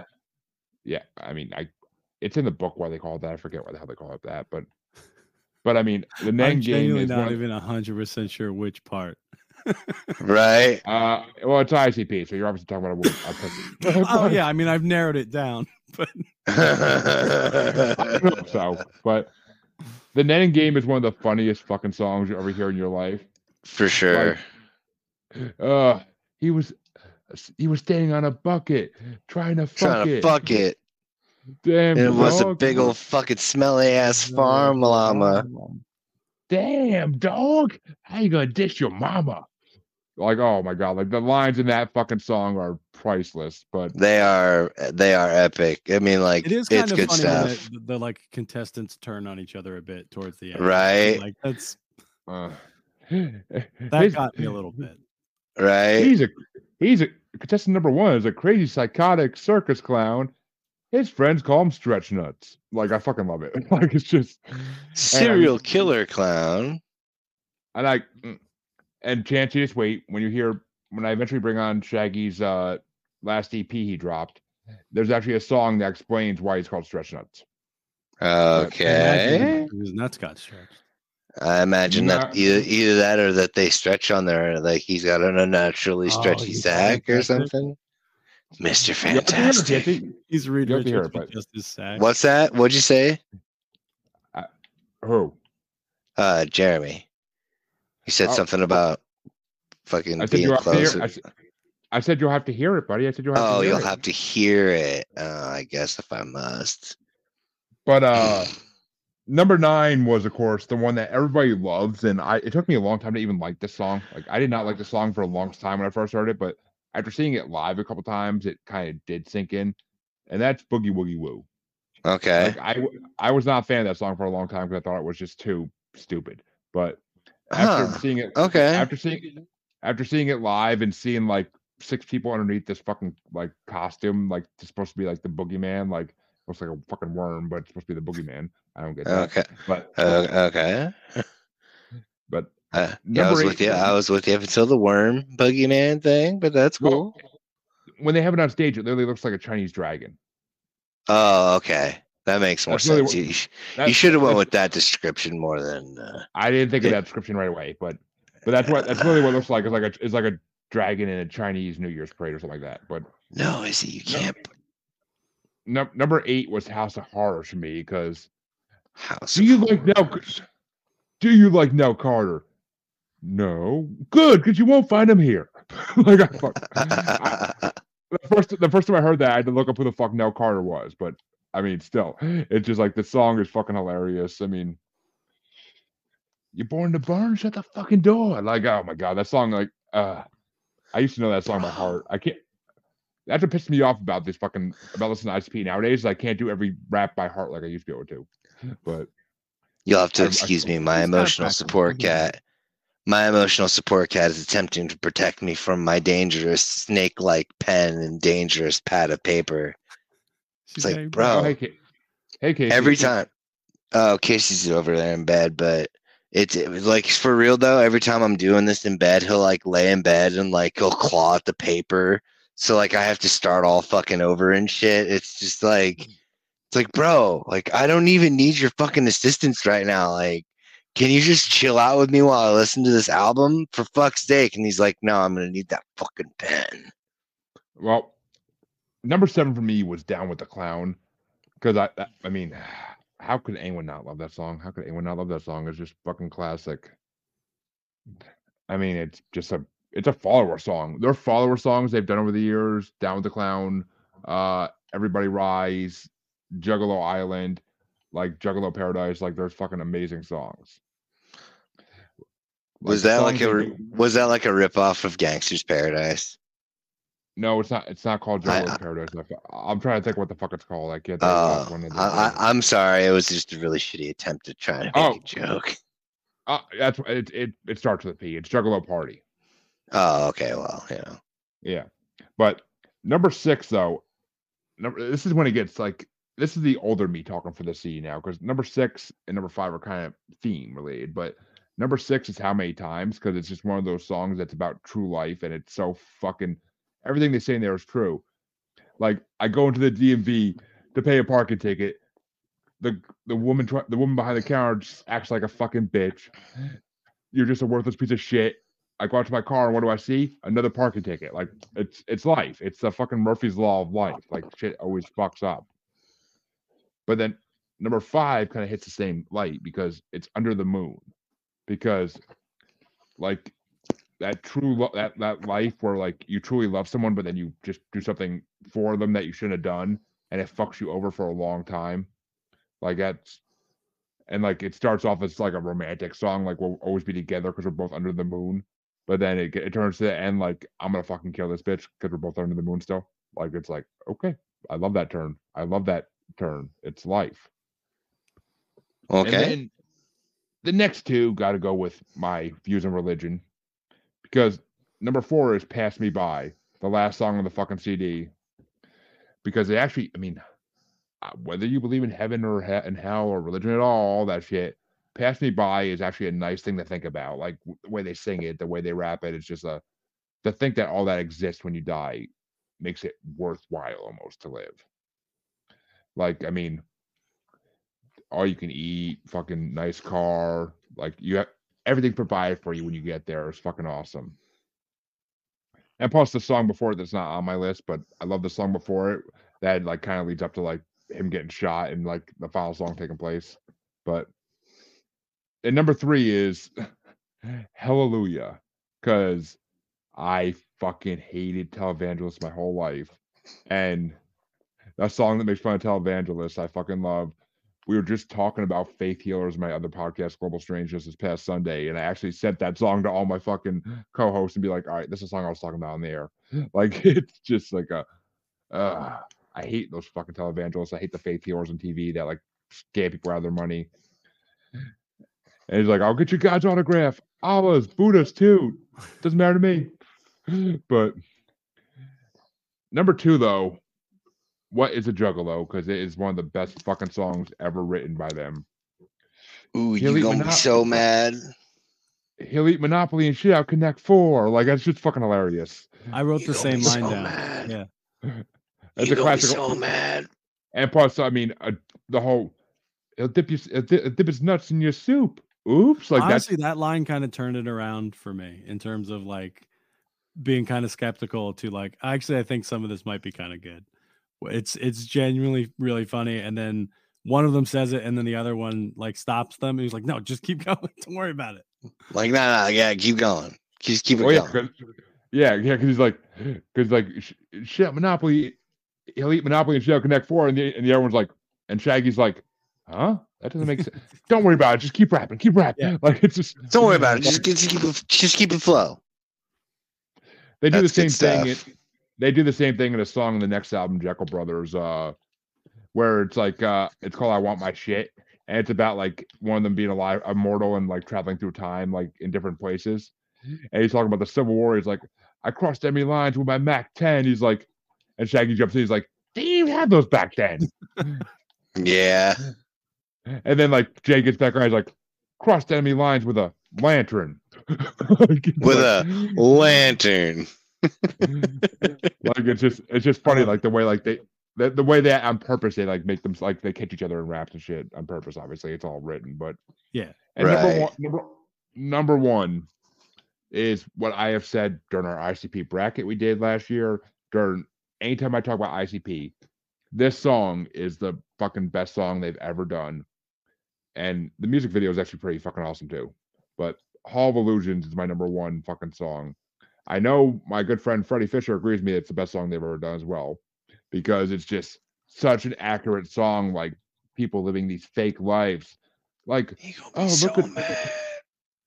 look at both your son and daughter are in honors class and they're the head of their baseball teams, like all this good shit. Nope, they're sitting at home smoking crack and your daughter's got nut stains on her back. Like it's like fucking like it's just the rawness in that song.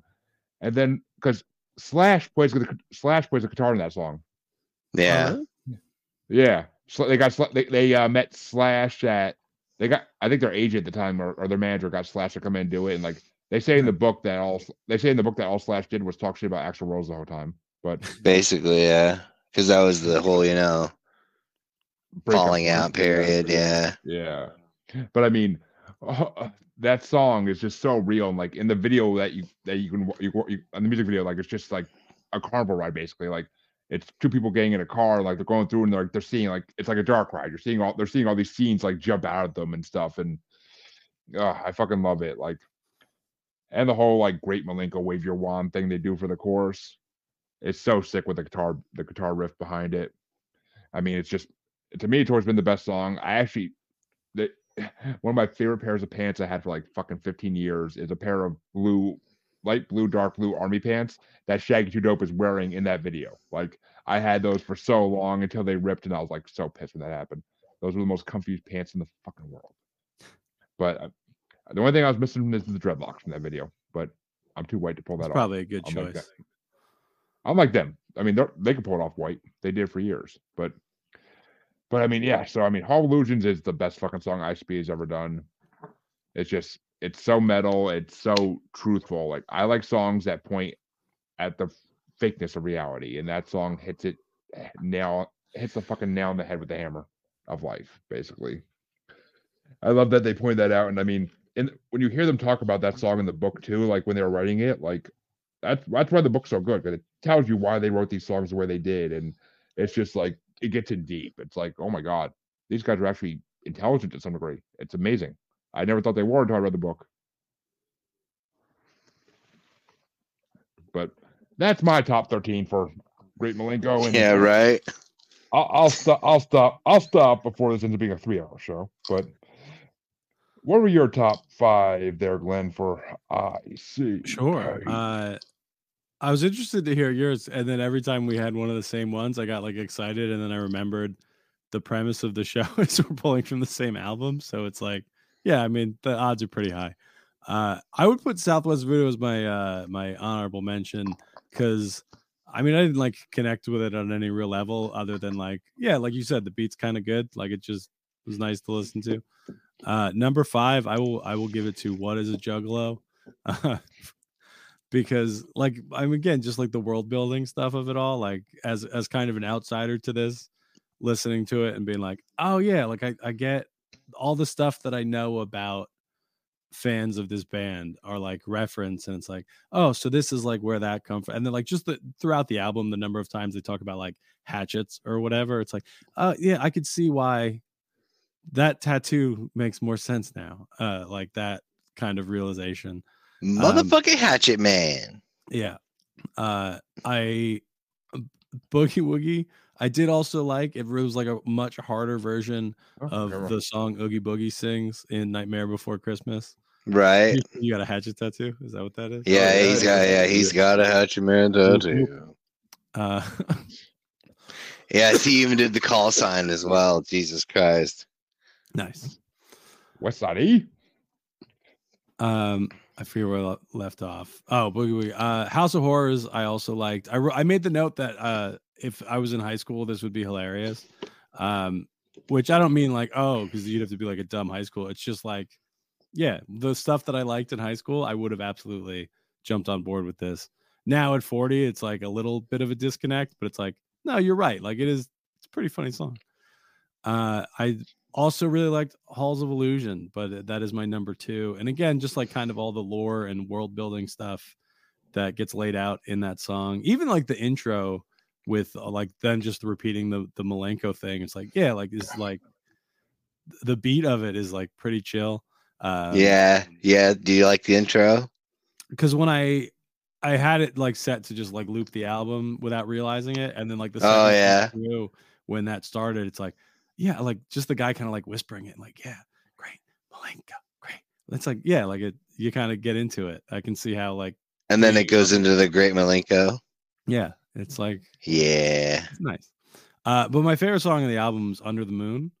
Nice. I think it is because it reminds me, like there's one of my other favorite bands, Catch 22, has a song, What Goes Around Comes Around. One of my wife's favorite bands, Something Corporate, has a song, I think Save You. And it's like a similar like theme of a guy does like extreme thing for a girl and then it doesn't pay off. And it's like just the narrative of the song. It's like they're telling a whole story. Like there's a clear through line of it in a way that I like that's solid. The whole kind of like vigilante spurned storyline throughout it. And it's like, yeah, like this is a thing that I've heard in other songs, but it's like other songs that I enjoy. So yeah, I like that one. I like that perspective. That's really cool, man. The whole like change part where he's like, I write a letter every day. She never writes back, but I'll write one anyway. And it's like, oh, like that's where you know it's about to get creepy as shit. Yeah. I mean, it's like a Joker origin story, basically, where it's like, oh, I'm going to do this thing, and then everything's going to be okay, and it's going to be good, and then it's not. Well, it depends what Joker origin story you're talking about, because there's like, I think he's talking about the Joaquin Phoenix movie. Maybe, yeah. But I guess I mean the platonic ideal of a Joker origin story. But it's they also do a bonus song on a CD I brought in here for ICP, Bang Pow Boom, where it's called Our Hero. And it's basically. Go ahead. I got something to add at the end. But it's basically a song about Shaggy escaping from jail because he hears his girlfriend on the phone like getting fucked by another guy. Oh, right. He escapes from jail and like ends up killing her and the boyfriend, her and the new guy, and then like he sneaks back into the mental hospital and like he's just like nothing ever happened. Like, Can you what are the other versions of the album? Because that came up on like remasters and stuff like that. Was like a different color. So there's like a green, a red one, and a blue one. That was a remaster, and then there was were different for all three. But then when I put it on, it sounded the same. So like it wasn't like there's a rock version of the song, there's a metal version of the song. I think it was just classified differently. There's a. Actually, I can't fucking find it really, but because it shows up when I looked the album up on Apple Music. Yeah. And at the end, it says other versions, and there's just like different colored covers with the same. It did it for YouTube Music on mine as well. I know the one with the green face. Like that's the one that weird. The one like there's like a different one. But one of them is a remaster. Okay. One of the two. Yeah. Well. I mean, originally there was two versions of this CD to begin with because there's the Disney released one, which is really hard to find nowadays. Yeah. And then there was the one that ICP redid because they had to. They basically had to. And I'm trying to look at it. Actually, there's two. All right, yeah, there are two versions of this on Spotify. The original green one, and then there's a yellow one. It's the 20th anniversary version of Great Milenko. And there's a second disc with a lot of songs that were taken off the original album and like remixes of other songs as well. Like there's a different mix for What Is a Juggalo in that one and whatnot. So got it. Basically like a remaster. But yeah. Anniversary edition. 20th anniversary, because this 20th anniversary would have been 2017. So yeah. But Chancey, what were your top 5 for Great Milenko? Man, I hope you're sitting down because, like, I gave a great review because this is like one of my. I've been super excited about this episode for up until today because, like, all day long today. I was so busy at work, I wasn't able to actually get my songs down because like I was able to listen to all the albums and get your guys's picks written out except for mine. And so like I was stressing, and it wasn't until like a couple hours before I got off work that I had the ability to kind of like get it done. And I'm sorry, I'm stalling because Jeremy's going to be really pissed. So I got 3 honorable mentions for mine. Number 8 is the Hall of Illusions. Motherfucker. But that's the best one I've heard. I mean, I know, and that's why I had to put it on the list because it's It's just nice that you one kept it in there for your friend. kind of like that. Like I knew it's one of his favorites. I gave it a shot because it was kind of one of the first times that I had heard it. I've heard it before, but like I never really put much effort into listening to it, and I wanted to give it a shot for Jeremy. And I was like, that's got to go on the fucking list, absolutely for sure. And then number 7 is How Many Times?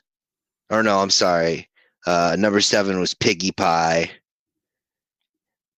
There's 2 versions of that song. There's the other version I like better, I think. What? To Piggy Pie? On one of the Forgotten Freshness EPs they did, there's another version of that song. I think it's called the old school version. Okay. Fair enough. Let's see. Number 6 is How Many Times? Number 5 is What Is a Juggalo? Number 4 is The Great Milenko. Number 3 is Hocus Pocus. Always did love Hocus Pocus. It was fucking. I like just like how it. There was a Headhunter. There's a version of that called the Headhunters version. I like better, but fair enough. And number 2 for me is Boogie Woogie Woo. That was actually one of the like between like after Carnival of Carnage. Like I said, my friend had, so I was able to listen to that whole CD. Like when I downloaded it off the internet from Napster and shit, like the ones that I got was like the Net and Game and fucking Piggy Pie and Boogie Woogie Woo was the 3 ones that I got like right out the gate. But like I said, Boogie Woogie Woo is number 2, and then number 1 for me is the intro. I mean the intro. Of course, you like the intro. I mean, it is fun. It is funny, but no, dude, I'm playing. Number 1's gonna be the Net and Game. I had to go back. I loved watching that play out. Oh, have you not seen this before? No, but like the look you dropped intros number 1 and then just sat there smiling, waiting for him to so okay. Now you made me tell the Cods piece story. All right, now I'm gonna tell this story, okay? So like if Jeremy, like anytime Jeremy picks an album, especially if it's one that I don't particularly care for, or if like I just really want to fuck with him, if it's got like little skit tracks in between or like intros or instrumentals or anything like that, like there was one album where there were enough skits, intros, and instrumentals that I made like my entire top 5 all skits and stuff like that. And then like you did that with your CD with I'm gonna bring a friend. Oh yeah, with Eminem. Yeah. I did it with Eminem. That was what I did it with, just to fuck with him. And then on his, like I said, I always just like if it's got an intro or some shit like that, like it always inherently goes straight to number 1. And then like it caught him off guard, obviously, because obviously he's like, what the fuck is this? Like, this is fucking bullshit. And I was fucking with him, and I think he caught on that I was fucking with him. So then I actually started coming up with like actual top 5s or like number 1s to go inside, like in this case with the Net and Game. But like every now and then I'll just like leave it as is. So like, cause he was waiting for a second, cause he was just like, oh, of course you like the fucking intro. And then he kind of stopped and waited again for a second. Like, is he really fucking pulling the trigger on this one, or is he fucking with me? Right. Probably like one of my, like, I'd say between that and like roasting him about his albums, they're probably like equal favorite things to do with this show. It's like it's part of what gets me out of bed in the morning. When his girlfriend doesn't do that, I have to take care of it for me sometimes, you know. But well, listeners, musers, we brought you an album 3 as always. In our longest running episode ever, we brought you 3 amazing albums. Well, 2 great albums and 1 album that I'm learning to love. Sorry, Glenn. I didn't write it. Right. I know, but people like me get offended when people don't like their music. Chancing, you motherfucker. But so yeah, we're even in terms of, I feel like, how we the length to which we enjoyed each other's albums. I can't get mad at you for not liking Merrymakers more. I mean, right. It definitely is a good album. It's just not one I put on and repeat. I mean, in all honesty, I can't even listen to Great Milenko that often anymore. Like, it's just, if a song from it comes on, I'm in the mood, then sure. But like, I never sit down and really listen to ICP albums all the way through unless it's for the show. Like, it's just not. I mean, same. I mean, ICP is great when you're delivering pizza for hours upon hours. And I could do that, yeah.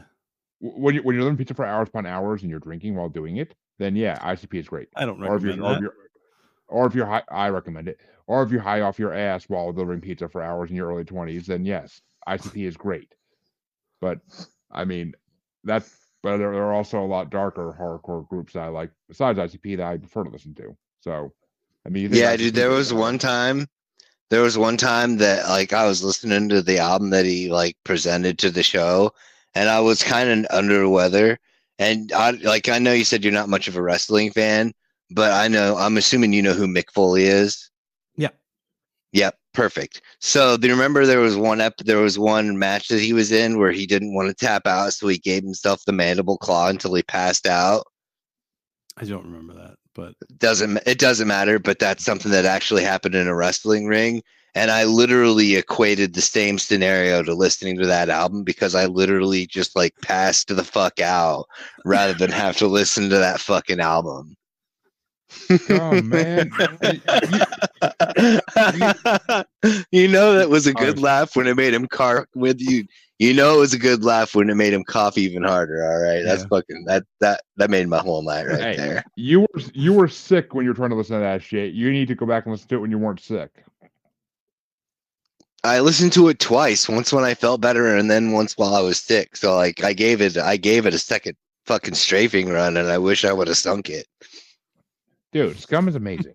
You sunk my crapple ship. I've seen him live. Scum's amazing, but he's a rapper from Russia that has an accent still, and it's freaking amazing. But and he likes it. He's I literally my story time for a concert, I guess, before we wrap up. Yay! I was at a rap show that Scum was headlining with my cousin, who was not really into hardcore, but he went just for the fun of it. And literally, like, Scum starts rapping, and like he has like this big sack tied up to a pole on the stage. It's supposed to be a dead body. And sack. And basically, like he'll hump it during the show and whatnot. He gets to this one song, and he has a knife in his hand. He's just like, cut her from the pussy to the throat. Cut her from the pussy to the throat. And like, it's just, my cousin's like, I'm gonna go sit at the bar. I'll see you after this set. And my cousin just walks away, and I'm just like sitting there like, okay, yeah. Like, it's Scum is true hardcore. Like, there's hardcore artists out there that would like some of the songs they do make me like have to sit back and be like, that's not okay, that's not okay, that's not okay, that's not okay, but I'm gonna love it anyway. And it was at that moment that we lost Glen. I mean, I had a more mild version of that reaction to some of the stuff today, where it's just like, God. But yeah, I powered Okay, through. well, I got through Guar. well, thank God it was 97 and Scum and all those things weren't really a thing yet for another 10 years or so. So Yeah, but thank God indeed, for real. Chancey, you will be getting there's like 20 Scum albums out there, so you're gonna be getting another one Oh, eventually. dude, I know, but remember, you need to like really think this through when you're making me listen to stuff that you know that you're trying to torment me with, because you don't even know what my nuclear option is, dude. Glenn, check it out, right? I went and dove straight down a rabbit hole to find some of the most disturbing pieces of sound, we'll call it. They refer to it as music, but like noise rock or whatever. not even. It's like, it's worse than that. But like, I'm waiting for him to be like, "Oh, I'm gonna fucking do this," and it's like, "Well, welcome to my fucking nuclear option." It's an hour and 1 minute, and I made it 3 minutes into the album and shut it off because I was like, nah, I can't do this. Because I was going to be like, okay, well, I'll listen to the album so that way I'll already know what I'm going to choose. So that way fucking... And the best part about it is that like I've got it picked out in a way that I know for a fact, because of my friends and co-hosts fucking humor base, that when he sees this album that I present to him, he's going to be super fucking excited, stoked, and amused by it because of just the craziness behind it all. And then fucking as soon as he pushes play, he's going to immediately know that he now lives in Pripyat and fucking Chernobyl is about to go down. We shall see, Chancey Pants. We shall see. But Glenn, we're so happy to have you on because it's been a Thank you fun for having me, guys. It was a blast. And you have set the record for the longest episode we've ever done. So congratulations. I talk too much. I interrupted far too much. I'm that's kind of what I do. I get excited. I'm JoJo the Idiot Circus Boy. No, it was worth it. I had a great time. I did too, and that's part of what it was, man. And folks, don't worry. We're recording another weekend special episode this weekend, and it's gonna be a rocking episode. So come check that out. I'm not gonna reveal any of the bands yet because there's some big albums in there that people will recognize immediately, and one album that maybe not so much. But we'll get to that on this Saturday. But Glenn, where can they find you, your comedy, and everything you do? Sure. I'm just at Glen Tickle across all the social media platforms that I'm still on. And I put out a special a couple weeks ago, Glen Tickle Against the World Crime League, that is free to watch on my YouTube channel. And it's coming soon to store, the Tickle Me Glenn stuffed animals just in time for Christmas. Yeah, I need new merch, so I'll take it under advisement. Tickle Me Glenn. Not to be confused with the other red one, but that is creepy and demonic. But yeah, Chancey, where can they find you? Got popular like my freshman year of high school. It could not have been more poorly timed for me. I'm sure. But Chancey, where can they find you besides the Void? Well, obviously, as you said, the Void. But as usual, for the 1,386th day consecutively now, the world's most uneventful scavenger hunt continues. This down here is my real name. That's my real first name. If you can find me on Facebook, then you have won the scavenger hunt. On TikTok and on Instagram, it's the Red Eye Roundtable. On X, it's Red Eye Table. And let's see. Obviously, I can be found on YouTube under Maniacal Music Musings. And on Facebook, I can be found on the uncensored, unapologetic, and untamed fucking podcast collective group thing. And then I think if I'm also not mistaken, we're also like streaming out to a thing called the Blind Knowledge Network, because all knowledge was blind until Jeremy fucking figured it the fuck out and got better, bud. Fucking fuck you. I've been waiting to do that for so long.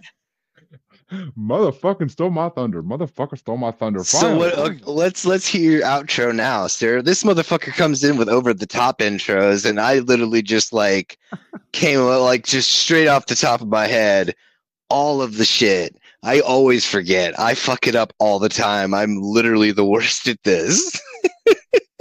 Well, since Chancey did most of the work for me tonight, folks, just remember you can find us on Twitter and XXBaby in the gram as that Juggalo Bastard, and you can find us on TikTok as that Juggalo Bastard podcast, and you can also find us streaming live on Parapost Network on Facebook now, a home for all podcasts and vodcasts all around the world.